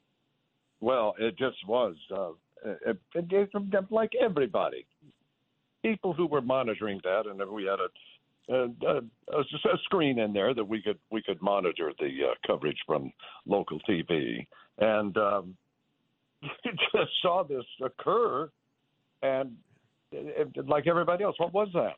Well, that was a light aircraft. That was this. This was nothing bigger than and then as it unfolded, it just became so extraordinary and so tragic, so somber. Yeah, and you guys did a great job. I think you stayed on the air that day for like 20 hours. Charles, I remember every specific from that day. In fact, every year on 9/11, we play the audio on this show from the exact moment that first plane hit. And believe it or not, the three guys involved in conversation at that exact moment were you, Don, and me. And we were talking about how the night before the Giants lost a Monday Night Football game to the Denver Broncos. And Imus was literally making fun of my father, who passed away 2 years ago. And that first plane hit, and Mark Chernoff was in Bernie's spot because Bernie was on the street. And he's the one who told us from behind the glass, Charles, that the plane actually hit the World Trade Center. Your recollection is so much finer than mine, but I'm older than Kurt. So, as you're well aware, my birthday, Sydney and Andrew, was 10/27. Hey, happy birthday. Yes, turned 80. Bernie's was 10/26. Yep. Mine was 10/27. And I officially passed into a condition of extraordinary senility. 80 years old, but the truth is, you're the exact opposite. Yes, Sidney, did you hear what you just said? I did say that. 80 yes, years old. Oh my God! By the way, if that's the case for you, and it's supposed to be at 80 years old, Biden came a little early. Yeah. Same thing with Fetterman. I mean, that's true, Charles. When you look at the landscape of politicians today that don't know their names, don't know what office they're actually serving, you at 80, you're like 25 years old. I fell down the steps going up to the second floor last night. So then my question is, are you thinking about running for president of the United States, Charles? As a matter of fact, I am. I'm using this opportunity to officially announce. I'm in it, dude, all the way from 2024. Well, on a serious note, though, you've been around a long time, Charles. You've seen a lot of presidents come and go. And quite frankly, alongside Imus, have interviewed a bunch of presidents, including Donald Trump. Have you ever seen anything like Joe Biden, honestly? No. Short answer, no. I've never seen anything like this guy. I have never seen a country spun around on its axis in less than 2 years from the condition that we had on Donald Trump's last day in office. Gasoline $2.30 a gallon, generally $1.87 in many locations. Energy independence, respected. I don't know whether or not respected is the word, but at least we had a lot of people sensitized around this planet to what was going on in this country, and nobody dared do anything. No. And now, I don't think we were respected. I think people genuinely were intimidated by Trump because he's so crazy. They had no idea what he was going to do, and that worked. I mean, I don't remember, Charles, because we were together. Obviously, Don was still on the air when Trump first won. Were you a big Trump supporter back then? I don't remember. Yeah, as a matter of fact, I was. We unbelievably. Don, oh my God, I called him Don. I mean, oh my Lord, he's going to come back. The grip. Anyway, Imus and I would occasionally, I don't want to make it sound like we were bosom buddies or anything, but occasionally the Trumpster would invite us up to the tower to have we would meet him for lunch. And when he was doing some project or something, like he was doing those West Side rail yards, if you remember that crap. Yep. And then he had all of this various architectural renderings and everything up in his office he wanted to show us. So we would go up there and we would have a lovely lunch with him on occasion. And he would invite us to go out to the U.S. Open and come into his boxes, seats, and so on and so on. So yeah, I was a Trump supporter. He was a very nice young man, very gracious, and as you said, crazy. Yeah, but other than not crazy. How about this is a better word? We were respected around the world because he was unpredictable. That's even better. That's right. That's a great word. But I distinctly remember, though, Imus got upset with Trump, maybe because Trump wasn't coming on. And one day he would say, that guy's going to be a great president. And the next day he'd call him blubber titties. And then it got to the point where it got back to Trump that Don was calling him blubber titties. And Trump really did get pissed off. And some people said, wait a second, you don't get it. Imus is a genius. That's his way of telling Republicans he's going to be a great president, but also telling Democrats that he's no good. He's Mr. Blubber Titty. So my question to you is very simple. Was that a genius move out of Imus, or was Imus just out of his mind? Imus is out of his mind. Talk about, in fact, he was the opposite of unpredictability. He was predictable and everything. You knew what you were dealing with, and it wasn't. And now, Sydney, a few minutes ago, I got up. Here's where I am now at 80. So I get up. Here's what my morning routine. Yeah. I have to go address my hearing situation. So I get my hearing aids. Okay. I put one in the left, one in the right. Oh my God! And they announce themselves. They have an internal little voice. It's that says right ready. Oh my God! Left ready. Okay. And it's a female voice. Oh God! Did I say female? I meant it was a. It identifies as a female. Person capable of pregnancy and reproducing with humankind. That's still not. Yeah, that's right. And then I go into the bathroom, and I get my dental appliance out. Right. And stick it in my mouth.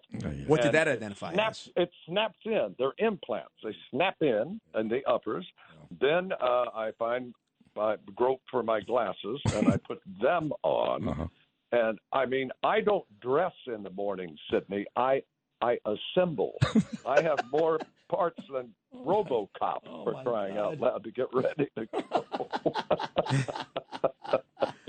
Well, I guess that's what I've got to look forward to, I guess. But, given the deal to stick around till 80, I will take all that, I guess, Charles. And at what point do you actually start to enjoy your morning with a cup of coffee, maybe a nice breakfast? I got a cup of coffee. It says, I don't know blank about blank. It's a famous line from that TV show Ozark, right, which I never saw, but I know that there's a famous line. I don't know. It's a curse.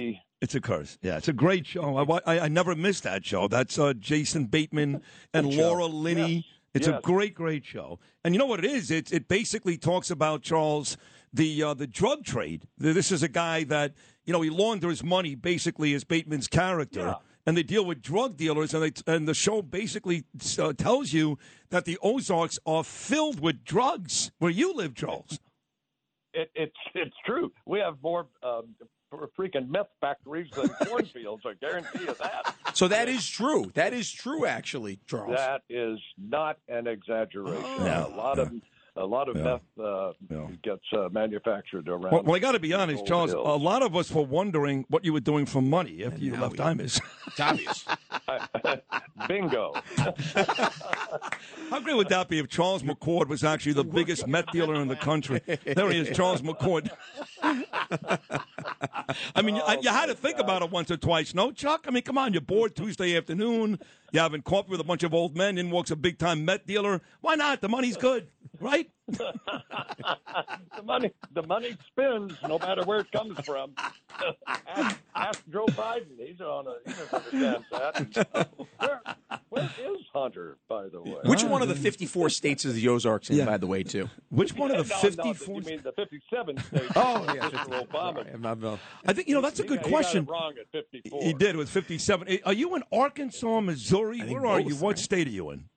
I'm in Arkansas. Arkansas, okay. Yeah, right on the Missouri. I look across the lake into Missouri. So are you like a big Razorback fan? Do you like get into that type of stuff or not really? No. I actually. Here comes Emma. Emma, I'm going to have to. Oh dear. Oh my God. Oh, yeah. Well, we'll go to break now. What's so you can deal with Emma doing? Who's Emma? Oh, yeah. That's my side order. You know. No, Emma's my Boston Terrier. Yeah. Oh, there. Okay. I was worried. Yeah, well, there you go. Thought maybe she was the FBI agent that she listened to this and said, we got to go check out Charles McCord here. Chuck, we're going to keep you on hold. 1-800-848-WABC, 1-800-848-9222. More with Charles McCord. Joe Pinion's going to stop by as well. He had a big debate against Chuck Schumer last night. All accounts, including my buddy here, Andrew Giuliani. Joe Pinion got himself an easy victory. Abraham Hamra's going to stop by. What's going on out there, folks? Kanye West, Kyrie Irving. Jewish people are just not safe, not just in Brooklyn, New York, but anywhere around the country and more. Keep it right here. Sid Rosenberg, Andrew Giuliani coming back on Talk Radio 77 WABC with Chuck McCord. Happy Halloween.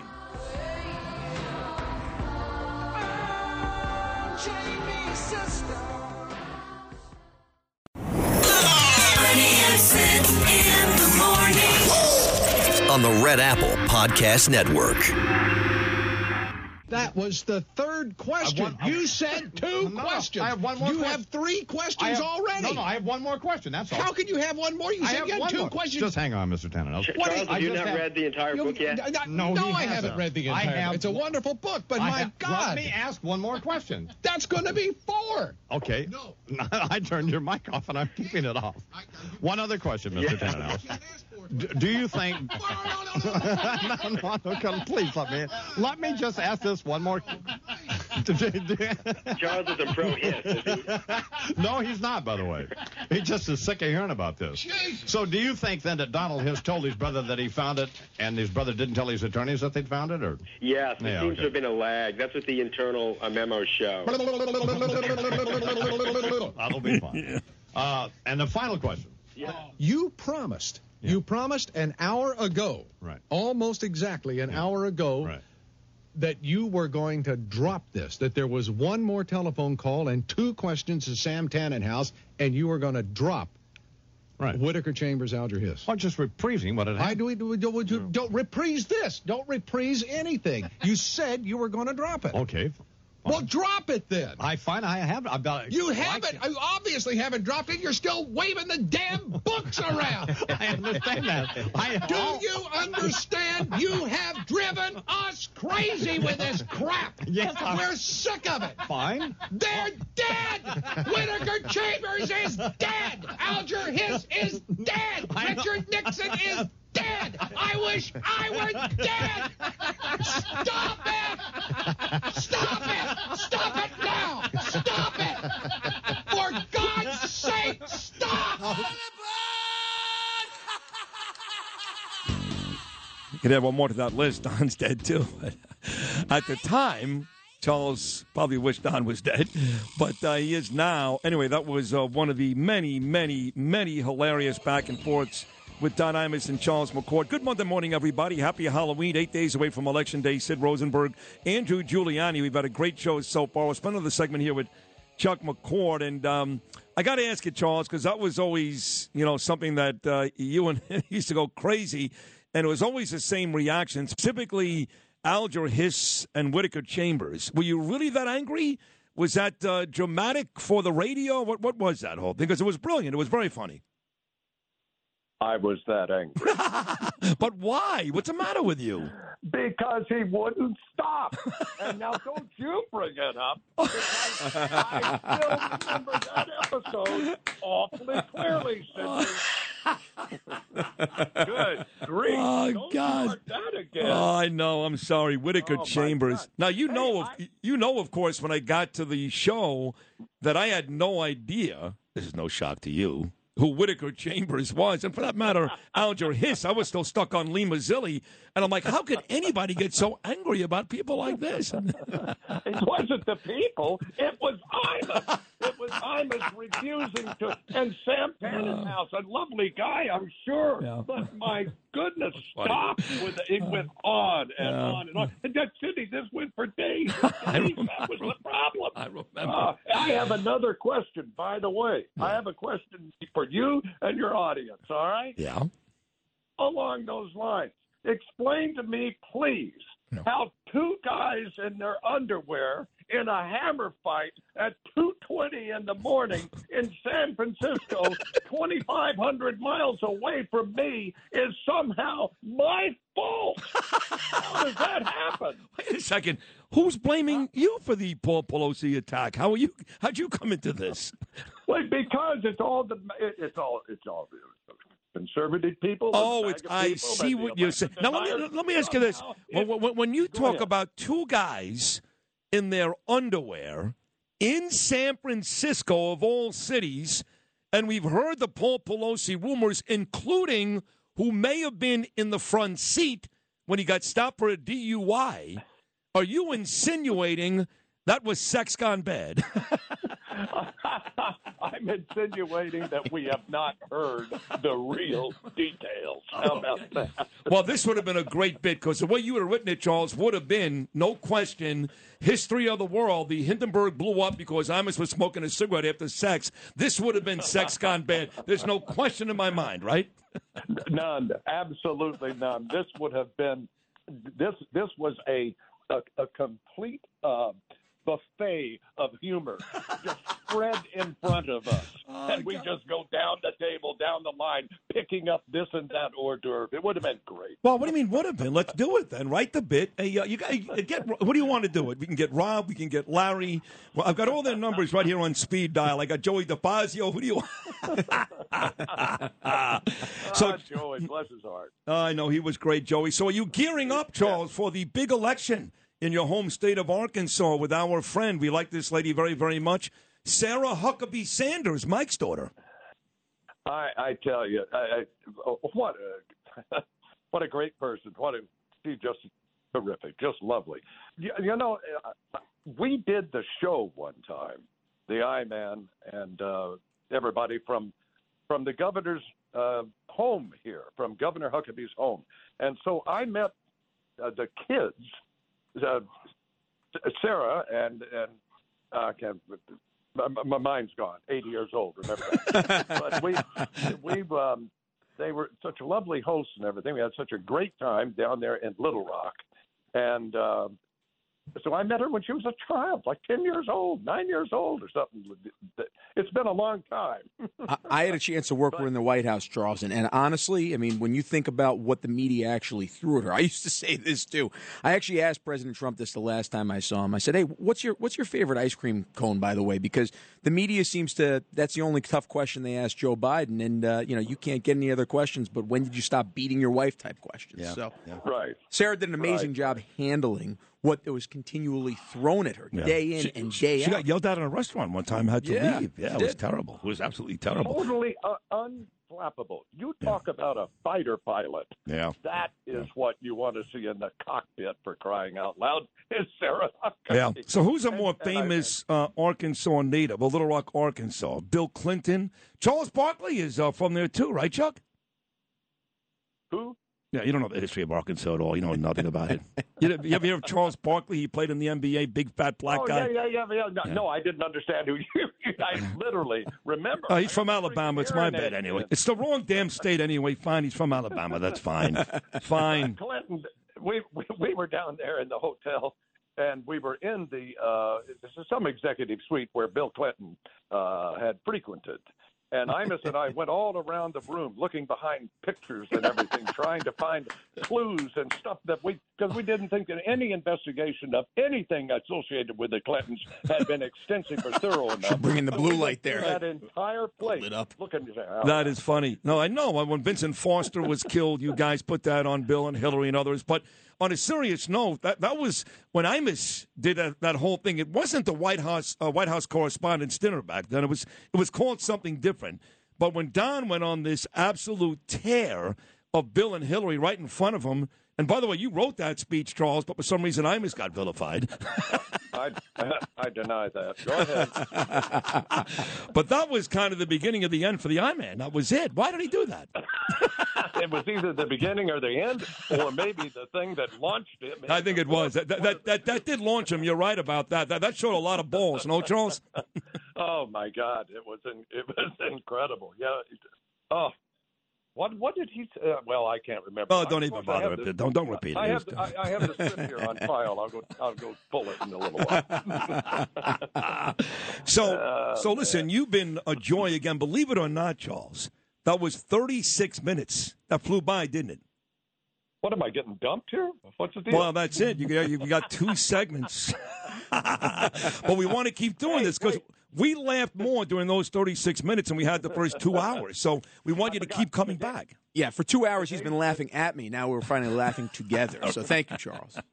Today's T-shirt, real quick. Yeah. You say, I have to read it upside down. You say, my body, my choice. I say, your student loan, your responsibility.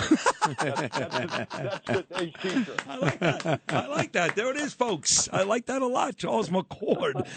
Charles, you were brilliant again. Let's keep doing this. Please keep coming back. That was a great 2 segments of radio. We love you very much. Thank you so much.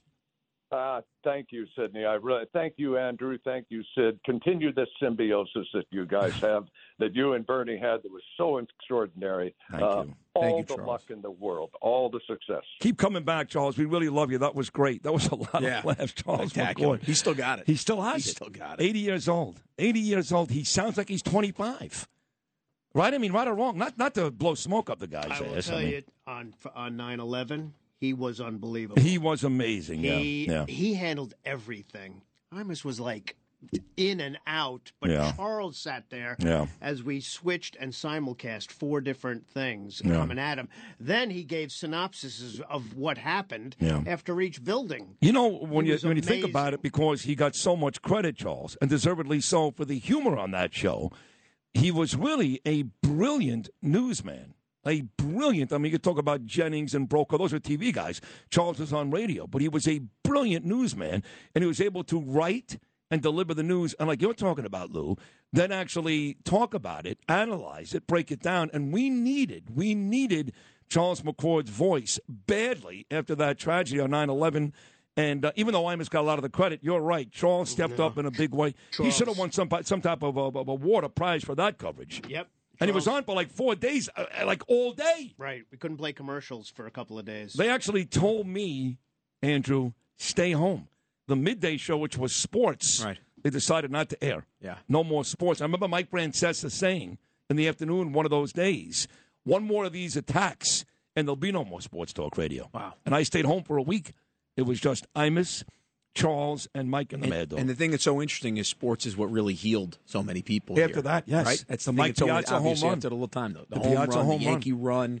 Yeah. What Yankee run? They lost to the Diamondbacks. It was a great run. No, it was a great run. It was. And those dramatic home runs off of Kim, with Tino Martinez, Derek Brocious Jeter. hit 2 home runs that Brocious. year. 2 home runs, and that was one of them. That was right. Good call, Andrew. This is the 77 WABC Lou Dobbs Financial Report. I'm Lou Dobbs. Wall Street wraps up October. Stocks heading toward a winning month. The Fed's November meetings are here. Those stories next. Lou Dobbs here. I want to tell you about the good folks at Lone Star Transfer. They're the industry leader in helping you get out of your timeshare. If you're stuck in one, you don't have to be. For well over a decade, Lone Star has successfully helped over 18,000 owners legally and permanently get out of their timeshare nightmare. Lone Star Transfer is simply the best in the business, and with an A+ rating at the Better Business Bureau and thousands of 5-star testimonials, their clients want you to know they trust Lone Star. They're a family-owned company that has earned a reputation for delivering first-class customer service. They guarantee the release of all liability to your timeshare in writing and in a specific time frame. With rising assessments and maintenance fees, there's never been a better time to get out of your timeshare than now. Call today to receive a free, no-obligation consultation at 844-284-4739. That's 844-284-4739 or online at LoneStarTransfer.com.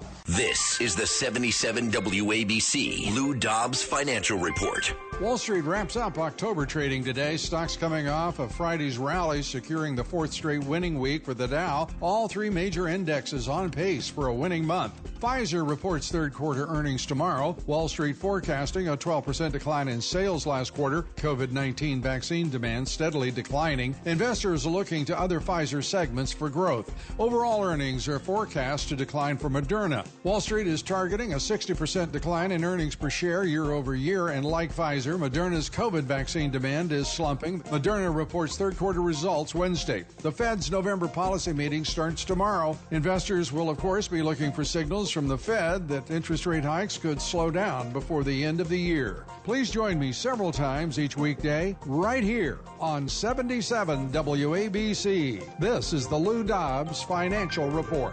Keep listening for more to 77 WABC for the Lou Dobbs Financial Report. If you had an accident, trust Gabo Law, personal injury and medical malpractice attorneys with decades of experience who will provide the attention you deserve and deliver the best possible results in the shortest amount of time. Gabo Law has recovered millions for their clients, and they will be able to help you. But don't take our word for it. Read their 5-star reviews from former clients on Google, Avo, and Facebook. Call Gabo Law today, 800-560-0214 for a free consultation, or email them at info@gabolaw.com. That's GABO law.com. Gabo Law, where winning is no accident. I wanna rock! Bernie and Sid in the morning. On the Red Apple Podcast Network.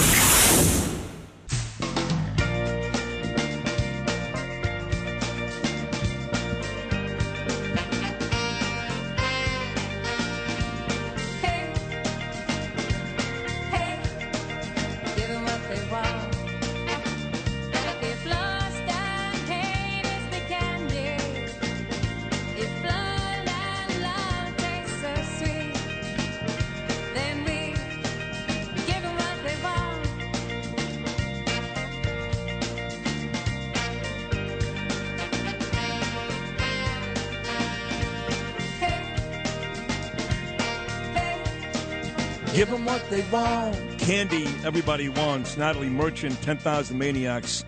I had such a huge crush on her. I love this song. It is Halloween. Candy, give them what they want. So at my house, I've got Twigs and M&Ms, and I got all chocolate.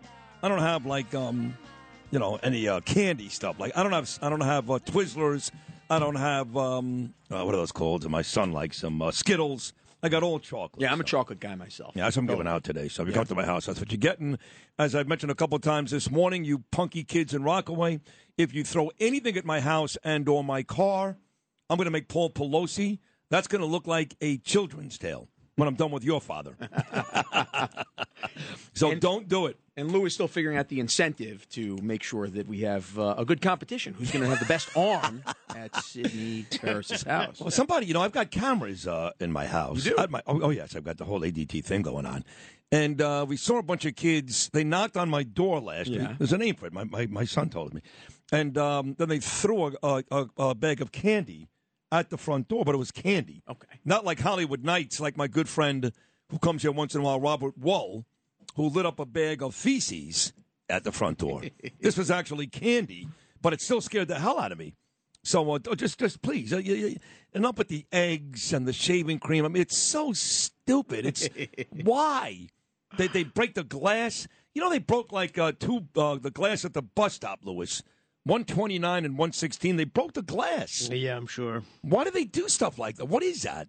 Like, I was a kid once. I'm not a kid. I was never compelled to break stuff. And I don't know what that is. Yeah, I don't know why you break stuff. I don't get that. I wanted to watch sports, masturbate, and do drugs. Well, you're not breaking anything. In which order? Yeah, well, I'm not sure which order, but what can I tell you?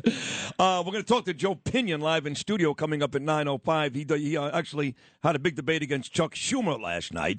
Abraham Hamra at 9:20, part of a huge Jewish organization, and between Kanye West and that lowlife on the Brooklyn Nets, Kyrie Irving, that's become a major discussion here in the New York area the last couple of weeks.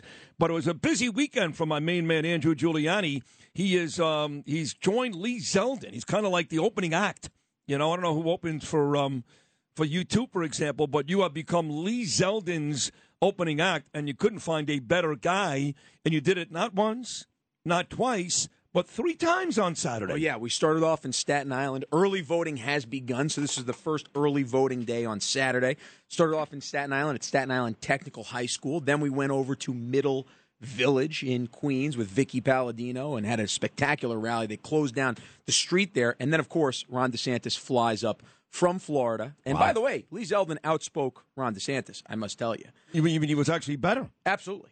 Absolutely. Now, but this wasn't a one-time thing, because you and I have had this discussion before. As much as you're impressed, and so am I, with Ron DeSantis and his political views, you don't think he's a great public speaker. I don't think he's a great rally speaker, and I think you need to understand. And look, this is one of the things that you're amazing at, Sid. Right? You understand how you can actually bring out the emotions. One of the only things I should say you're amazing at, right there. And Lou certainly said that to me during the break, right there. But just like anything, right? You need to know how to get the range of emotions going. You need to know how to be funny at sometimes. You need to know how to drive the rally line right there, right? The applause line, if you will. And you were in the White House with Donald Trump, and nobody was better than him.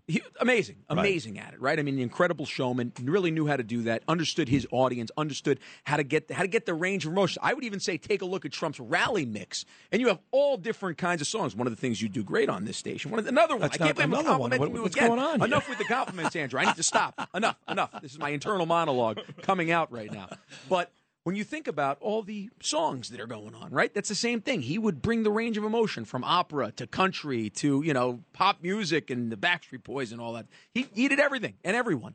But really, the amazing thing about this is you can see the energy all across New York for Lee Zeldin, for Joe Pinion, for Michael Henry. And this is going to be a very, very close race. I'm urging people. I'm going to be voting. I think I'm going to early vote today. But I'm urging people to go out and vote this week early, and I relate it to a football game. Now, why is that? Why is that? Because I look at it as a football game. If we wait until the last 10 minutes of the football game to vote on Election Day, we may think that Election Day voting is best. And trust me, I believe in having as much integrity in the election as possible. And Republicans I think limiting usually early voting is probably a good idea when you think about it. Because Republicans usually wait till Election Day to vote, right? They normally do. Yeah. So think about it. We're down a couple million votes by the time we get to Election Day. Let's say it's a bad day on next Tuesday. Then all of a sudden your vote total is going to be down. So if you know that you're voting for Lee Zeldin, go vote in person, do it today, and then spend that extra time volunteering. By the way, you could have long waits at the polls. So that's why I'd like to see people get out there this week and go out and vote. I know a lot of times Republicans say, I only vote on Election Day. Giuliani doesn't know what he's talking about right there. And it's tough as the candidate to make that sell. But I must tell you, I think it's the right thing because you get a beautiful day like today. Get out there and vote, and then spend your time volunteering for others. I like it. Or like Democrats do. Go vote again. Yeah. Why not? You're dead. Sure. Right. I'm voting for Don Imus today. So you will vote tomorrow? I will vote maybe today. Maybe even today. Whenever it is, I'll post it on there. You're going to post it? Right next to our video this morning, right. Talking about how great a show it's going to be. Yeah. It's going to have my ugly mug there voting. No, you're beautiful. It's going to be beautiful. Actually, one of my favorite videos I've ever had was with you talking about voting. Yeah. When you were on 129 in Bell Harbor. And you were out there talking to all the folks. You went to Callie's restaurant. You went to the pharmacy. You had Phil there. You had the kid from Arkansas. Talking about Arkansas. Yeah. And you and I did a video that day because that day was my 30-year anniversry with my beautiful wife, Danielle. Yeah, that's right. And you came out to spend some time with me. Yes, I did. Which, I don't know what 30 years to spend it with me. She was running. Don't forget, she's an avid runner. And it is worth saying at that point that this Sunday is a huge day here in New York, one that is important to our family, and that is the New York City Marathon. Now, Danielle's run the marathon 5 times. She's not running it this year. She's training for Tokyo. And once she runs the Tokyo Marathon in March, she will become one of the less than 1% to get the Abbott Award, which goes to the runners who do the 6 major marathons. What 6 are they? New York, Boston, I assume Tokyo. 3. Yeah. London. That's 4. Is it Paris? Maybe not Paris. She's done Paris. She's done Germany. I should know the answer to this, but I don't. Okay. I know we've traveled the world together. We'll check back in. Yeah, we'll check back in. But she will get that done. But she is going to volunteer this weekend. Friday she'll be at the Expo, which is a lot of fun. I buy sneakers there and shirts, and it's a great time at the Javits Center. And Sunday she'll be an ambassador at the finish line. So when you finish the race, she's there to congratulate you and make sure you don't die. Yeah. But she's out at the VIP finish line where folks like Tiki Barber, Ashton Kutcher, where they're running. So even when she's not running, it becomes a big family day. New York City Marathon coming up on Sunday here in New York. And it feels like a marathon this whole voting season. It does. Speaking of the finish line, we're right here. We're right here at the finish line. Tomorrow night, we're having a rally on Staten Island for Lee Zeldin. I know one Rudy Giuliani will be there. I got to get exactly where it is on Staten Island. I just heard we're going on the Rock right there. So normally I go and I give John Tobacco a call and say, hey, tell me where the hell this is going to be. So he knows. His girlfriend is running too, Kara Castronova. Yes, she is. She's running for an assembly. She's running for assembly. I was out yesterday at a rally where Kara called in because she's out there handing palm cards out. So she's running all over the place, just like all the candidates are at this time. It's cool. It's going to be exciting to hear. Cool. I'm really looking forward to hear what Joe thought about last night, because I know candidates always spin, well, you did this, but I tell you, as somebody who actually watched it, I have to tell you, he was really one of the best debaters that I've seen in this election cycle. That is, truly was. That's a big deal. Ringing endorsement from Andrew Giuliani. You're going to hear what he had to say, because coming up live in studio in about 7 minutes is the aforementioned Joe Pinion, fresh off his debate against Chuck Schumer last night, the 4th and very exciting hour of this morning show with me, Sid Rosenberg, and my good buddy Andrew Giuliani, about to come your way, only right here on Talk Radio 77 WABC.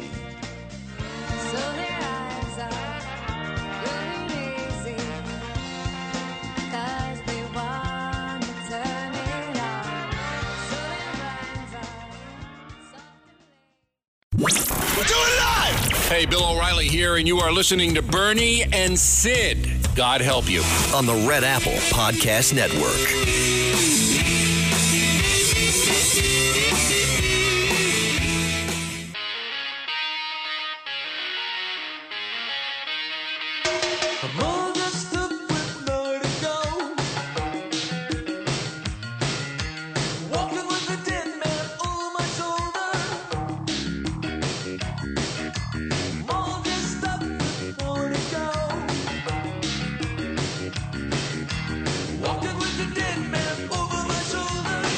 Joe Pinion is here. He just handshake with Andrew Giuliani. I mean, Andrew was like so excited. It's hilarious. I mean, I love Joe Pinion. Don't get me wrong. I love him to pieces. But I get like that when I see like Springsteen or Sid, the one thing I'm a little worried about is, he ended up beating Chuck Schumer so bad last night, but it was not in Manhattan, so they have a district attorney up there that may actually prosecute him for how bad he beat him. That could happen. You're right. Well, that is Andrew's take, that it was an easy and impressive win for Joe Pinion last night. No surprise. That's predictable. The question is, will that play a result in the election coming up 8 days from today? And with that said, sitting to my left, the very handsome, debonair, and brilliant Joe Pinion running against Chuck Schumer. So, based on Andrew's accounts, mine, and many others, congratulations on a big win last night. Look, I think that I will take the congratulations, but really, we have 8 days here to get the word out there that Chuck Schumer's days in power are done. I said it when I announced on the 14th or the 17th of January when I walked out of that building across the street. Right. I didn't do it for fame. I didn't do it for glory. It was the opposite. And your mother is still mad at you. She's a little less mad after last night. I'll tell you that. She was probably so proud of her son. But on a serious note, how do you make sure last night's trouncing, A, gets noticed by enough people and B, turns into votes next Tuesday? Well, I mean, by 5 p.m. today, we would have emailed it to around 3 million voters across this state. Wow. We also make sure that we go and do all the radio shows. We've done about 5 today thus far. We're here with you to let people know. If you missed the debate, go listen to it. You'll hear real answers, real solutions for what is plaguing this state. A career politician who has failed to deliver results over 42 years in D.C. and continues to talk about tomorrow. As I've often said, like Annie, tomorrow. Our solutions are always a day away. And as I said last night, we've got 42 years of yesterday on this stage. If he was going to get the job done, it would already be finished. So this is the moment. Come together as a state. Come together as a nation and say that we are no longer going to embrace those politicians who use the rhetoric of division to keep us divided and then claim that they have the angels on their side. Now, very early on in the debate, maybe even was in the opening statement, Schumer said the Inflation Reduction Act would decrease energy costs in New York by 30%. Looking at what's gone up with energy here, it's gone up 50% this year almost in some areas. And thinking about what Con Ed is even saying. So basically up until 2030, Joe, does that mean that we're going to have energy prices go up 80% and then it's going to go down 30%? Is that his math? How did you take that? I mean, I think I was almost so shell-shocked because we had so much other stuff going on. As I got off the stage and said, the man basically said that after 42 years in Congress, he has a 30-year plan to bring down your energy costs. But in the middle period there, you're going to have to deal with the fact that your electric bill might go up 300%, 200%, 500% if you live in Westchester. So, look, he does not have a plan for Americans today. He does not have a plan for New Yorkers today. His only currency is political partisan rhetoric that actually leaves New Yorkers worse off than they were when he put his hand in the Bible 42 years ago. Yeah. Now, you did go after him, which I thought was great, on immigration, where, he, much like Eric Adams talks about subway crime, he's used the word perception. Kathy Hochul has said in terms of subway crime, it's all in your head. And you said last night the immigration issue, according to Chuck, is imaginary. And you said, hey, listen, buddy, it's real. Take a look at what's going on. That was a big moment for you. Well, look, I think we said the truth, that you spent 2 years convincing New Yorkers that this was just a Republican talking point, and then the mayor of New York City declared a state of emergency to combat the immigration crisis you said didn't exist. So it can't be both at the same time. You have to actually be honest with the people. We are in this mess today because you refuse to secure the border, because you've made a joke of border security, because you have debased the sovereignty of this nation. And we pay the real price for that. Children being trafficked for sex pay the price for that. People who literally are depending on New York City to deliver resources for them, like the people living in public housing. They're $40 billion behind in repairs. Here comes migrants that need $1 billion worth of resources in order to deal with their plight. So again, we are not putting Americans first. We are putting Americans in need at the back of the line. And that's not even talking about the 4 million people waiting to come to this country legally who can't get the paperwork process because they're too busy hiring 87,000 IRS agents to come knock on your door, Sid, than they are with actually making sure we have the individuals to make sure that they're in place to keep this nation secure. So last night, as you started off the debate, Sid, I got a little bit worried about what Joe Pinion first came out of his mouth. He said Chuck Schumer is one of the greatest politicians of all time. And I asked, where's he going with this right there? But you tied it in perfectly, which is he's a failure as a senator. He's done a great job at having Sunday morning press conferences and making people believe that he cares about New Yorkers, but actually look at his record. Is that the point that you were trying to make to start off the debate and really throughout the debate last night? I think the reality is that what was the down payment on his power? And the answer to that question is the plight of New Yorkers, the power of New Yorkers, the actual solutions that were needed for New Yorkers. So, yes, he's great at raising money. If that's the metric for what it means to be a senator, he's the best. He is great at making sure that he can have all the press conferences and all the cameras. If that's the metric for what it means to be a senator, he is great. But I don't think that's the measure of a senator. The measure of a senator should be, are the people that place their trust in your hands better off than they were when they sent you there? And by every measure, not my opinion, just the stats,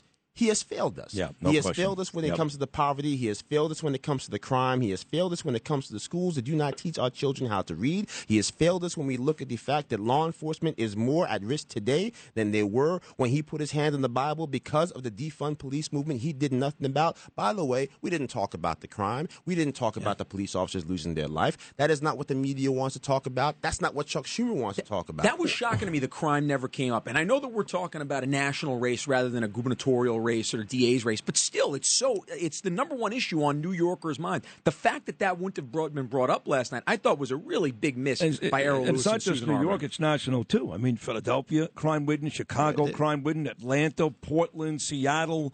That has become the number one issue, Andrew, not just in New York, but believe it or not, across the country. 12 major cities hit all-time highs for homicide last year. This is not just some type of talking point. Again, that's real people who are no longer here with us. They're dead, and their family members will never be made whole. And the fact is, these individuals do not take the necessary steps to ensure that we don't have more death visited upon families that didn't ask for it, didn't invite it, who have been left vulnerable by the very government that has a sworn obligation to ensure that every single person that calls this nation home is safe and secure in their own home, in their own community. See, I'm just a few days away from doing something I hate doing, and I've only done it once, but I did do it, and that was giving Errol Lewis credit, because I really thought that he and, what's her name, the lady there? Arbiter. Susan Arbiter.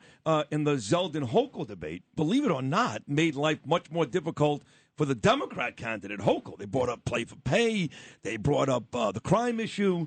Last night, they were back to their old selves. I think they got back to normal. They cut you off a couple times when you were making great points. So did you feel like you were debating three people last night? Look, I think I took a few liberties with the rules, and they gave me some leeway there. So I'll give credit where credit is due. Look, I think I would have liked to talk about many of the issues that I think are crippling this state.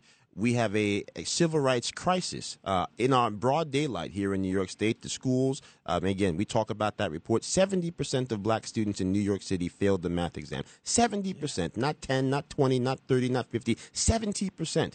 That is a level of failure so staggering. It should be on the front page of every newspaper. It should be on the lips of every person who represents this state at every level of government. And yet we didn't even talk about education last night. We didn't talk about the health care crisis. And how is it that we have all these people that have all these opinions on health care, but no real solutions to actually address them? So, yes, I'm disappointed by the fact that there are many issues that are crippling this city that we didn't talk about. But I will say this. I appreciate the opportunity. I appreciate that there was at least one network willing to stand up and hold the Senate Majority Leader accountable to say, hey, have the debate. I will say this. Right now, as we stand, there is a standing order offer from the NBC affiliate in Rochester, WHEC, to have a network TV debate.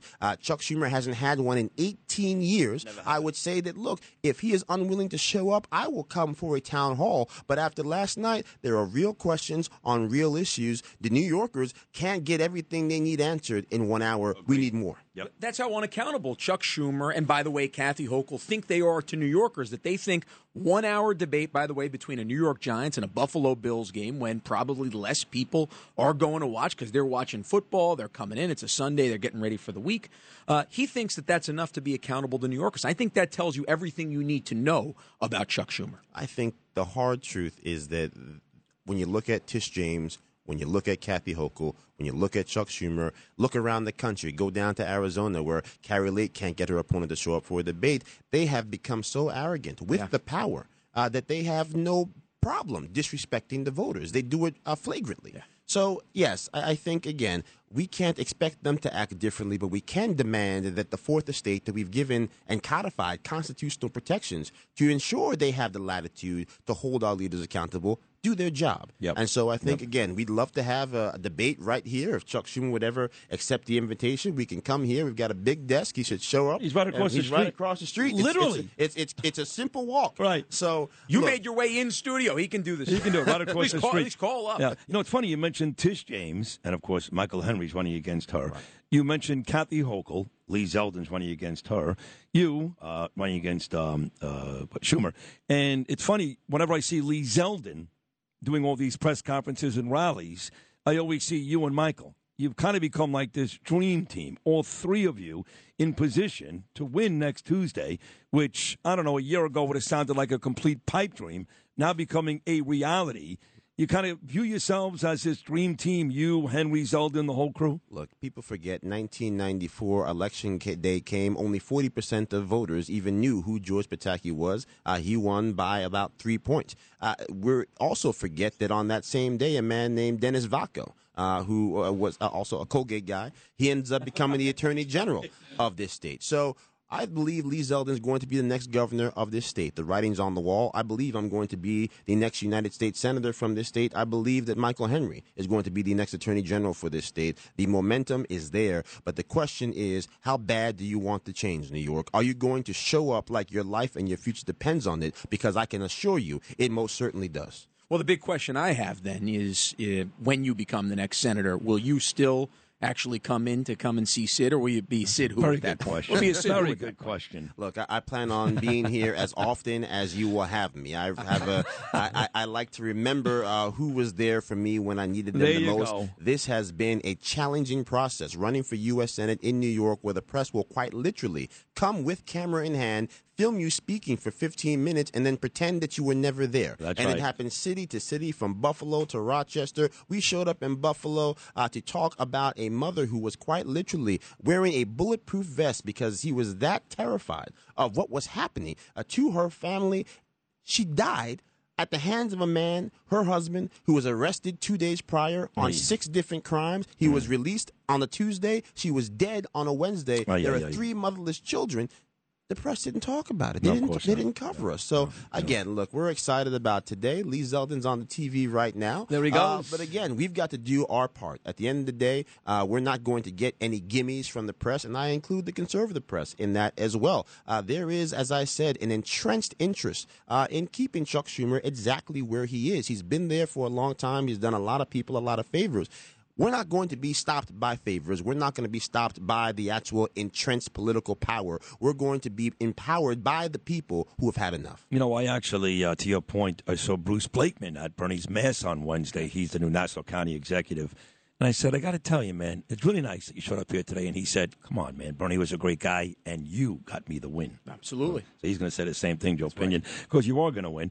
Congratulations again on last night. We'll do this one more time before next Tuesday. Absolutely. Thank you for coming in. It's great to see you. Always good to see you. And I remind people, if you can hear my voice, if you can hear Sid's voice, if you can hear Andrew's voice, and if you can still hear our dear friend Bernie's voice in your head, Chuck Schumer is your senator. You have the opportunity to take this state in a different direction. You have the power to choose your own destiny. Our destiny is better than we have received, and together we're going to write a new chapter for this state and this country. That's awesome. Joe Pinion, folks, there he is running next Tuesday up against Chuck Schumer. Clearly the better of the two candidates. This one's not even close. Some are close. This one, not even close. Joe Pinion. Make sure you vote for him come Tuesday. Excellent job, Joe. JoePinion.com, folks. Go get it done. JoePinion.com. 1-800-848-WABC. 1-800-848-9222. Been an amazing show today, folks. It really has. Rich Lowry, Charles McCord, Joe Pinion, and, of course, my partner in crime today, the great Andrew Giuliani. We'll be back on a Monday, right here on Talk Radio 77 WABC. Happy Halloween.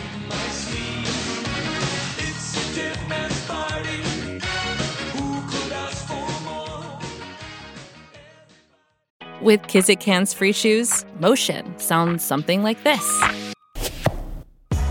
Kizik helps you experience the magic of motion. With over 200 patents and easy-on, easy-off technology, you'll never have to touch your shoes again. There are hundreds of styles and colors, plus a squish like nothing you've ever felt. For a limited time, get a free pair of socks with your first order at kizik.com/socks. Bernard McGurk. Unacceptable is throwing your beer can on the subway tracks. Sid Rosenberg. I don't believe it's a 3-man race. Bernie and Sid in the morning. On the Red Apple Podcast Network.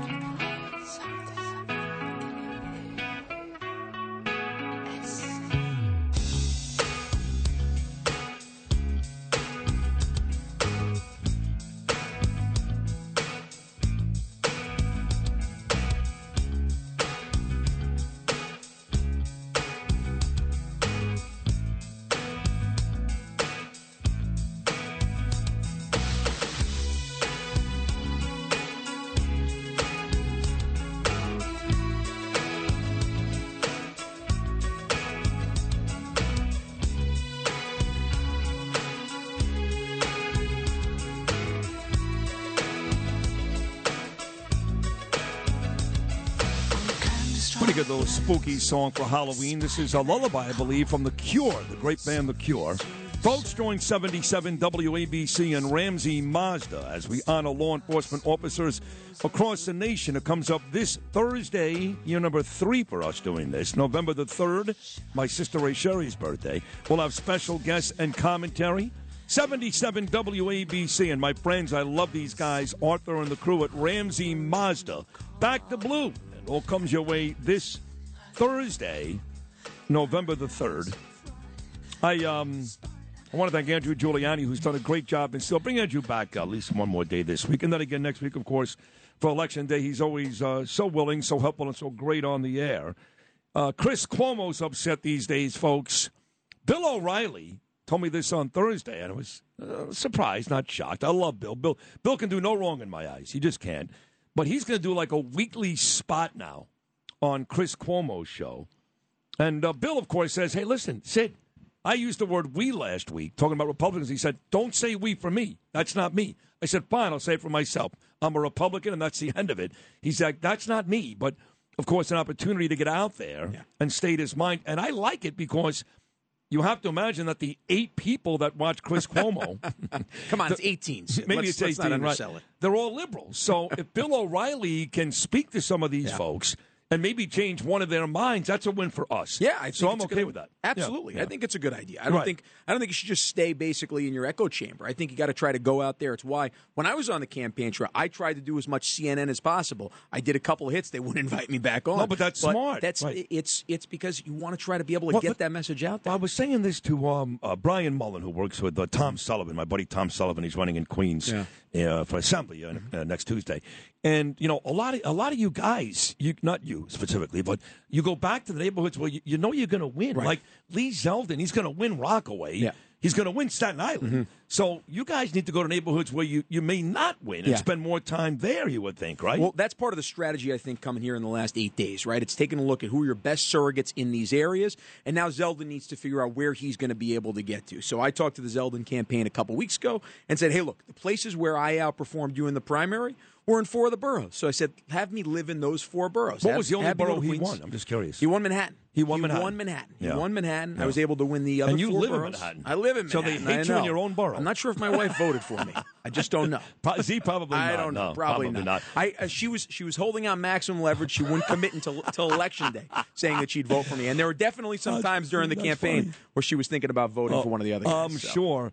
By the way, Cuomo was also very upset these days. His very first show on this fakakta station, News Nation, which Dan Abrams is on that station. Nice guy, decent lawyer, but please. And Ashley Banfield, how yesterday is that? And I like Ashley. So he's on this fakakta news station. So he does his first show, Chris Cuomo, who had to leave CNN about the same way his brother left, Albany. Embarrassing. And he gets about 150,000 viewers. For television, that's awful. Like I seen folks on Facebook go, hey, that's a lot of people. Yes, it is. If you're at a Michigan-Ohio State game, that's a lot of people. But for a television audience, that is pathetic. Well, that's gone down now to like 120,000, and he's blaming it on the time. Yeah. So now he wants to take Dan Abrams' time at 8 o'clock. He said, Eric Bolling has kicked my ass at Newsmax. He actually mentioned Newsmax. How funny is that? And hell, he even had Kanye on with all the stuff that Kanye is going through, and it got like 129,000 people. Got nobody. Piers Morgan got more viewers than he did for Kanye West. I mean, you would just think alone, looking at Kanye's Facebook and Twitter, right? He's talking about 100 million followers. You'd think if he can get 1% of those followers, that's 1 million people to go and watch. He can't even get that. Nah, listen, he's done. Nobody wants to hear it from this guy. Yeah. It doesn't matter if he completely changes. If he lies and now he becomes more of a fraud and, gives more time to Republicans and acts as if he cares. He is what he is. He's been exposed. Once you're exposed, man, it is tough. It is tough to come back. It would be like Kyrie Irving all of a sudden officiating bar mitzvahs. That's funny. The Nets have to get rid of Kyrie Irving. I did not get Macedonia Phil's opinion on this. He is the one guy at this station on this radio show. Is he a Metropolitans fan? He is a... Are you a Met fan? I don't even remember. No, he likes the Metropolitans, yes. The Nets. He likes basketball. Yeah. He's like a junkie. He'll watch Nuggets, Spurs. Last night he's watching the Lakers and the Nuggets. What are your thoughts? On a serious note, seriously, Kyrie Irving, the Nets, in my opinion, got to get rid of him. I don't think they can get rid of him. Why can't they? Because in basketball, money rules the world. Right. And Kyrie Irving's making the money. A lot of money. You can't just like get rid of $100 million. Yeah. Well, I don't. He's beyond as far as revenue goes. It's hard to estimate how much money he's making them exactly. But they're supposed to be a good team, and they're on national television all the time. And I mean, they're not selling out tickets anymore. But merchandising, they're really high. It's a business, and he's hurting their business a little bit with this. But it's not going to cripple them. At the end of the day, you're going to hear your classic. PR written apology. Hold on a second. Hold on. Are you defending them? It sounds like a little bit. No, I'm not defending them. I'm saying cripple them. I'm saying that the Nets, as a business decision, are not going to get rid of him. Why not? Because it's not worth it in the long run. Heshy Orgenbaum canceled his tickets. Well, then they might as well get rid of him. Thank you. Don't ever minimize Heshy Orgenbaum. If you mentioned that, if I knew that beforehand, I wouldn't even. That should lead the story. Yeah, that's a big deal. Heshy, and he loved the Nets. And he's an Orthodox Jewish guy, and he canceled his tickets. Yeah. He's not waiting for a stupid apology because truth is, no matter what Kyrie says now, it doesn't matter. It never does. It never does. It's one thing like a feeble attempt at humor, like I did with the Williams sisters, and I paid for it. I got fired. I had to write apology letters, and I regret saying that to this day. But that was a feeble attempt at humor. This guy's just hate. He hates.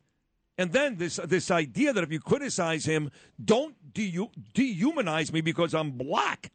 Are you nuts? The good thing about this whole situation is, and there aren't many good things, the good thing about it is most people are in unity in condemning Kyrie for his actions. Almost everyone is against what he said and what he's promoting. So that's the good thing. It's not like this is like there aren't many people defending him, and there shouldn't be because he's in the wrong. But I haven't heard like Kevin Durant come out and blast him. Yeah, it's hard with Julius Randle or LeBron James. With as far as other players in the league, sure. With Kevin Durant's a little tough because that's fine. He's on his team. But how about somebody else? There should be more people. What about all the Jewish players in the NBA? There aren't many. Oh. Is that why the owner went out there, you think? So that way the owner basically could say, hey, look, this is the guy who owns the team. This is the guy. And he made the statement, the blanket statement right there, so that way you get the attention off the other players, so maybe players won't have to answer this question. They're going to be getting in the locker room every single day. They're in New York, they're going to be getting that question every single day. Especially if they continue to lose. I mean, here's what's pathetic. If they win, no one's going to care that he's an anti-Semite. That's pathetic, but it's true. But if they keep losing... Right? And they're 1-5. Only the Orlando Magic have a worse record in the Eastern Conference, and the Nets could match Orlando at 1-6 if the lousy Pacers beat them in Brooklyn tonight. If they start to win, no one's going to care. Wow. That's pathetic, Andrew. Yeah, it is. You see it too. Like someone, I mean, it's not on the same level, but a player a couple years ago, Myers Leonard. I don't know if you remember this. Miami Heat. Exactly. He did the same thing. But he got cut, didn't he? He said but he said like an anti-Semitic slur, which he said the unsayable word. He said that on a live stream while he was playing video games, and he was cut, and he's never been back in the league. Right. But again, he was a scrub. He wasn't that good of a player. Right. Kyrie Irving is Kyrie Irving. So as much as it sucks and unfair it is, better players get different treatment. There's no question. So you're telling me that Pat Riley, who's the president of the Heat, Heat's guy that I guess cuts Myers Leonard, him and the Jewish owner, Mickey's Jewish, who owns the Miami Heat, you know that. Yeah. They would not do anything here either because Kyrie's got money coming to him, and really contractually, there's nothing they can do. They would figure out a way to. I mean, Pat Riley's a genius. He's been in this organization for so long and knows everything. He would find a way to spin it to make it work. But he would, at the very least, demonize Kyrie a little. Yeah. I think he would be a lot more. And he's a liberal, by the way, Roddy, a big liberal. Is he really? Big time. I think he would punish him. Springsteen band, liberal. Out of, what is that place? Schenectady, New York. He is Schenectady. Yes, he is. The whole NBA is liberal, though. Yeah. I mean, David Silver is Jewish. Yeah. He's the commissioner. Right. He couldn't care less. No. Yeah. He couldn't care less. What an embarrassment David Silver is. Who could root for that team anyway? They're so unlikable. The Nets is not one likable player, not one. Durant's a jerk-off. Kyrie's an anti-Semite. And Ben Simmons, who cares? He can't play, so he's useless. I like Joe Harris. Joe Harris is good. He's a nice guy. Bernard McGuirk. Bernard has been a friend of mine for so long. And Sid, you too. Sid Rosenberg. Not good, great. Bernie and Sid in the morning. I love you guys. I listen to you every morning and walk around the house laughing my butt off. On the Red Apple Podcast Network.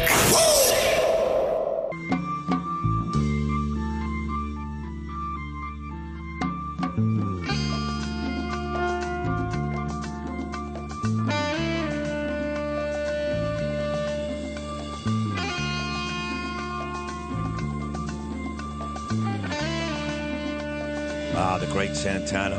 When I hear this song, I want to make love to Macedonia Phil, but I don't think he's in. You went, Phil?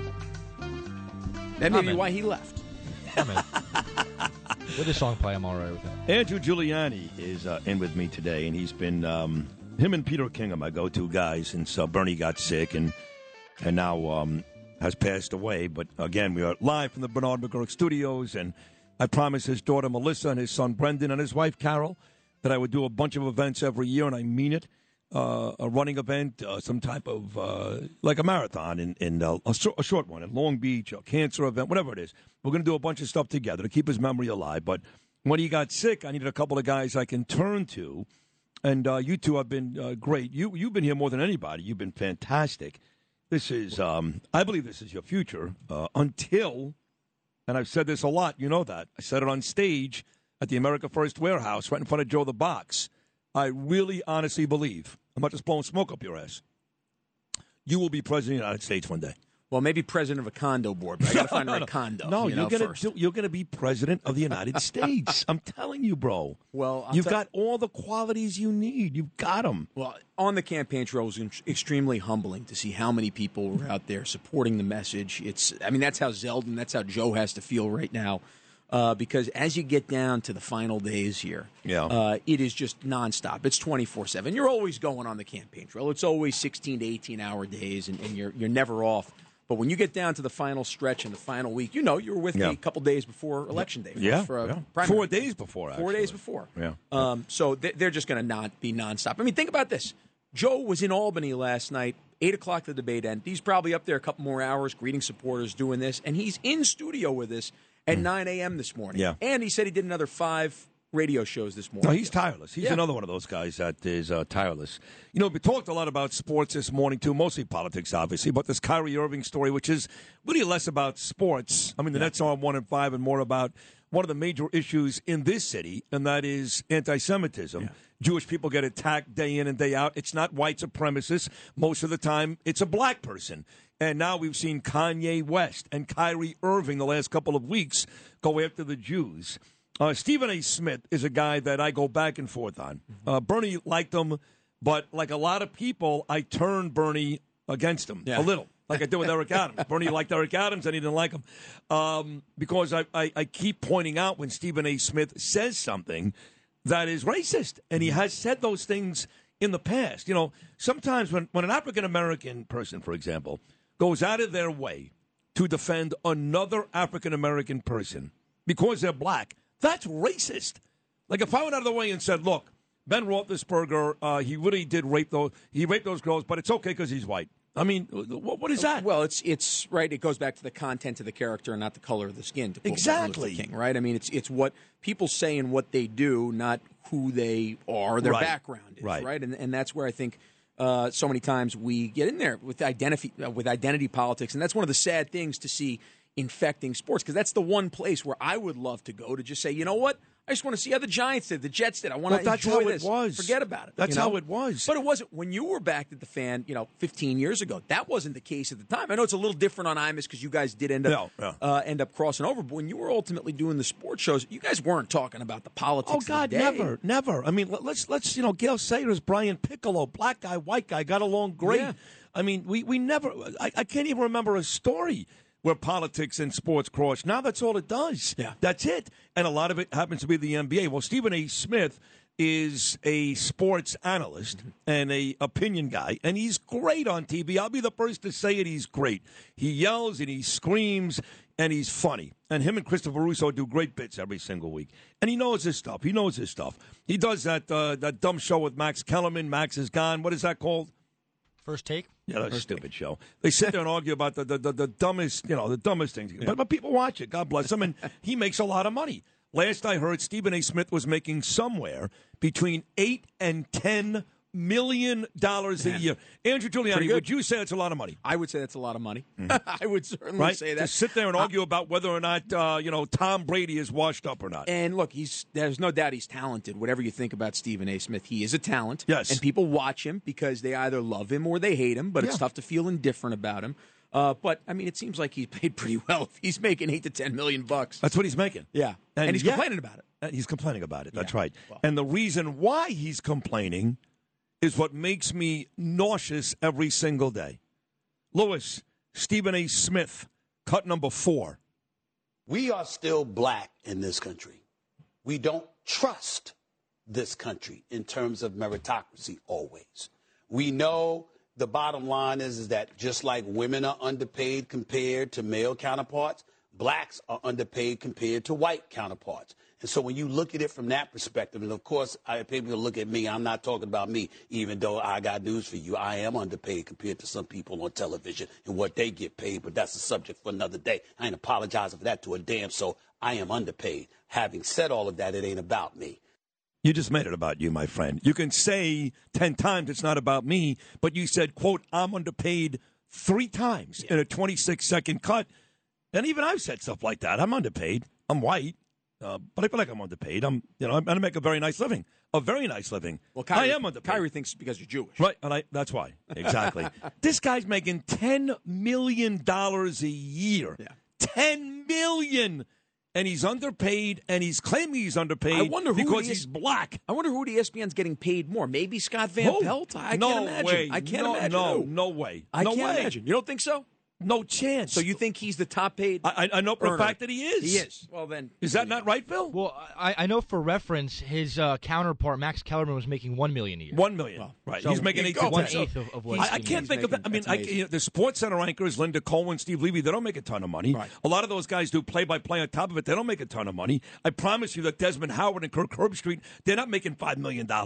This guy is the highest paid, I got to think, by far. So who's he talking about? I think even above ESPN, he might be the highest paid analyst across any sport. You think Michael Strahan makes $10 million on Fox or Bradshaw? It's either him or like Skip, because Skip does his thing in Fox. Well, he makes a lot of money. Both those guys, Skip makes $7 million, I think. So it's probably Skip Bayless. I can't believe you mentioned Michael Strahan, but now your love with Kelly Ripa now. I can't believe it. I can't believe you even mentioned him.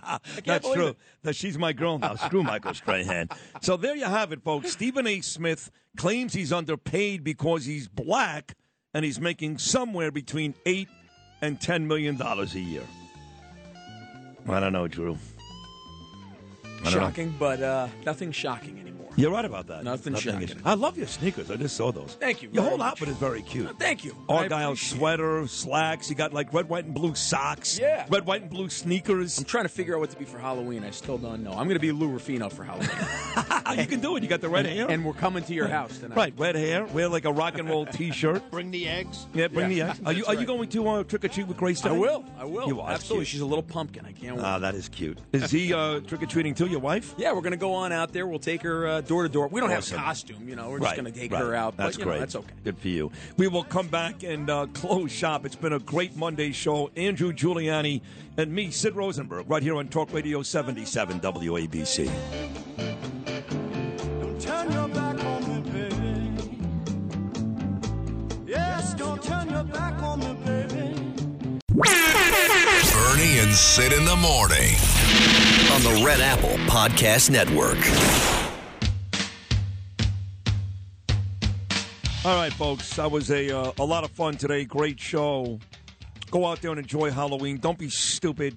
There's no reason to destroy things and mess up people's homes and mailboxes, and just go have fun. Just take the kids out and go trick-or-treating. If you're an adult, stop acting like an idiot. He's talking to you, Lou. Well, Lou doesn't do that. As always. Lou actually is, he doesn't like the whole adult Halloween thing. He's like me. Ridiculous. Stupid. God, grow up. Give me a damn candy bar and go away. That's it. Dress up as like Pebbles and Bam Bam. You're 50 years old. Look a moron. Hey, look, I'm the queen. Go to your neighbor's house and do cocaine and bang the lady down the block. I mean, stop already. Jeez. Trick or treat. Yeah. Anyway, you were great again today. Great. Thank you for coming in. I'm just holding on to the tales of a legend right here. Sid Rosenberg. You were great. I mean, really great. Andrew Giuliani, folks. He'll be back again this week and next before Election Day. Lou hates me. Lou Ruffino, you were great, too. Macedonia Phil. Justin Ellick playing under the weather today after getting hammered. Not like Paul Pelosi. Hammered at the Eagles game yesterday. He did a good job today. Frankie Diaz, you won the MVP today. Deb Valentine was great, too. The whole crew. We'll all be back again tomorrow morning at 6 a.m. Like I said, enjoy your Halloween Monday. From all of us to all of you, until then, good night, Bernard.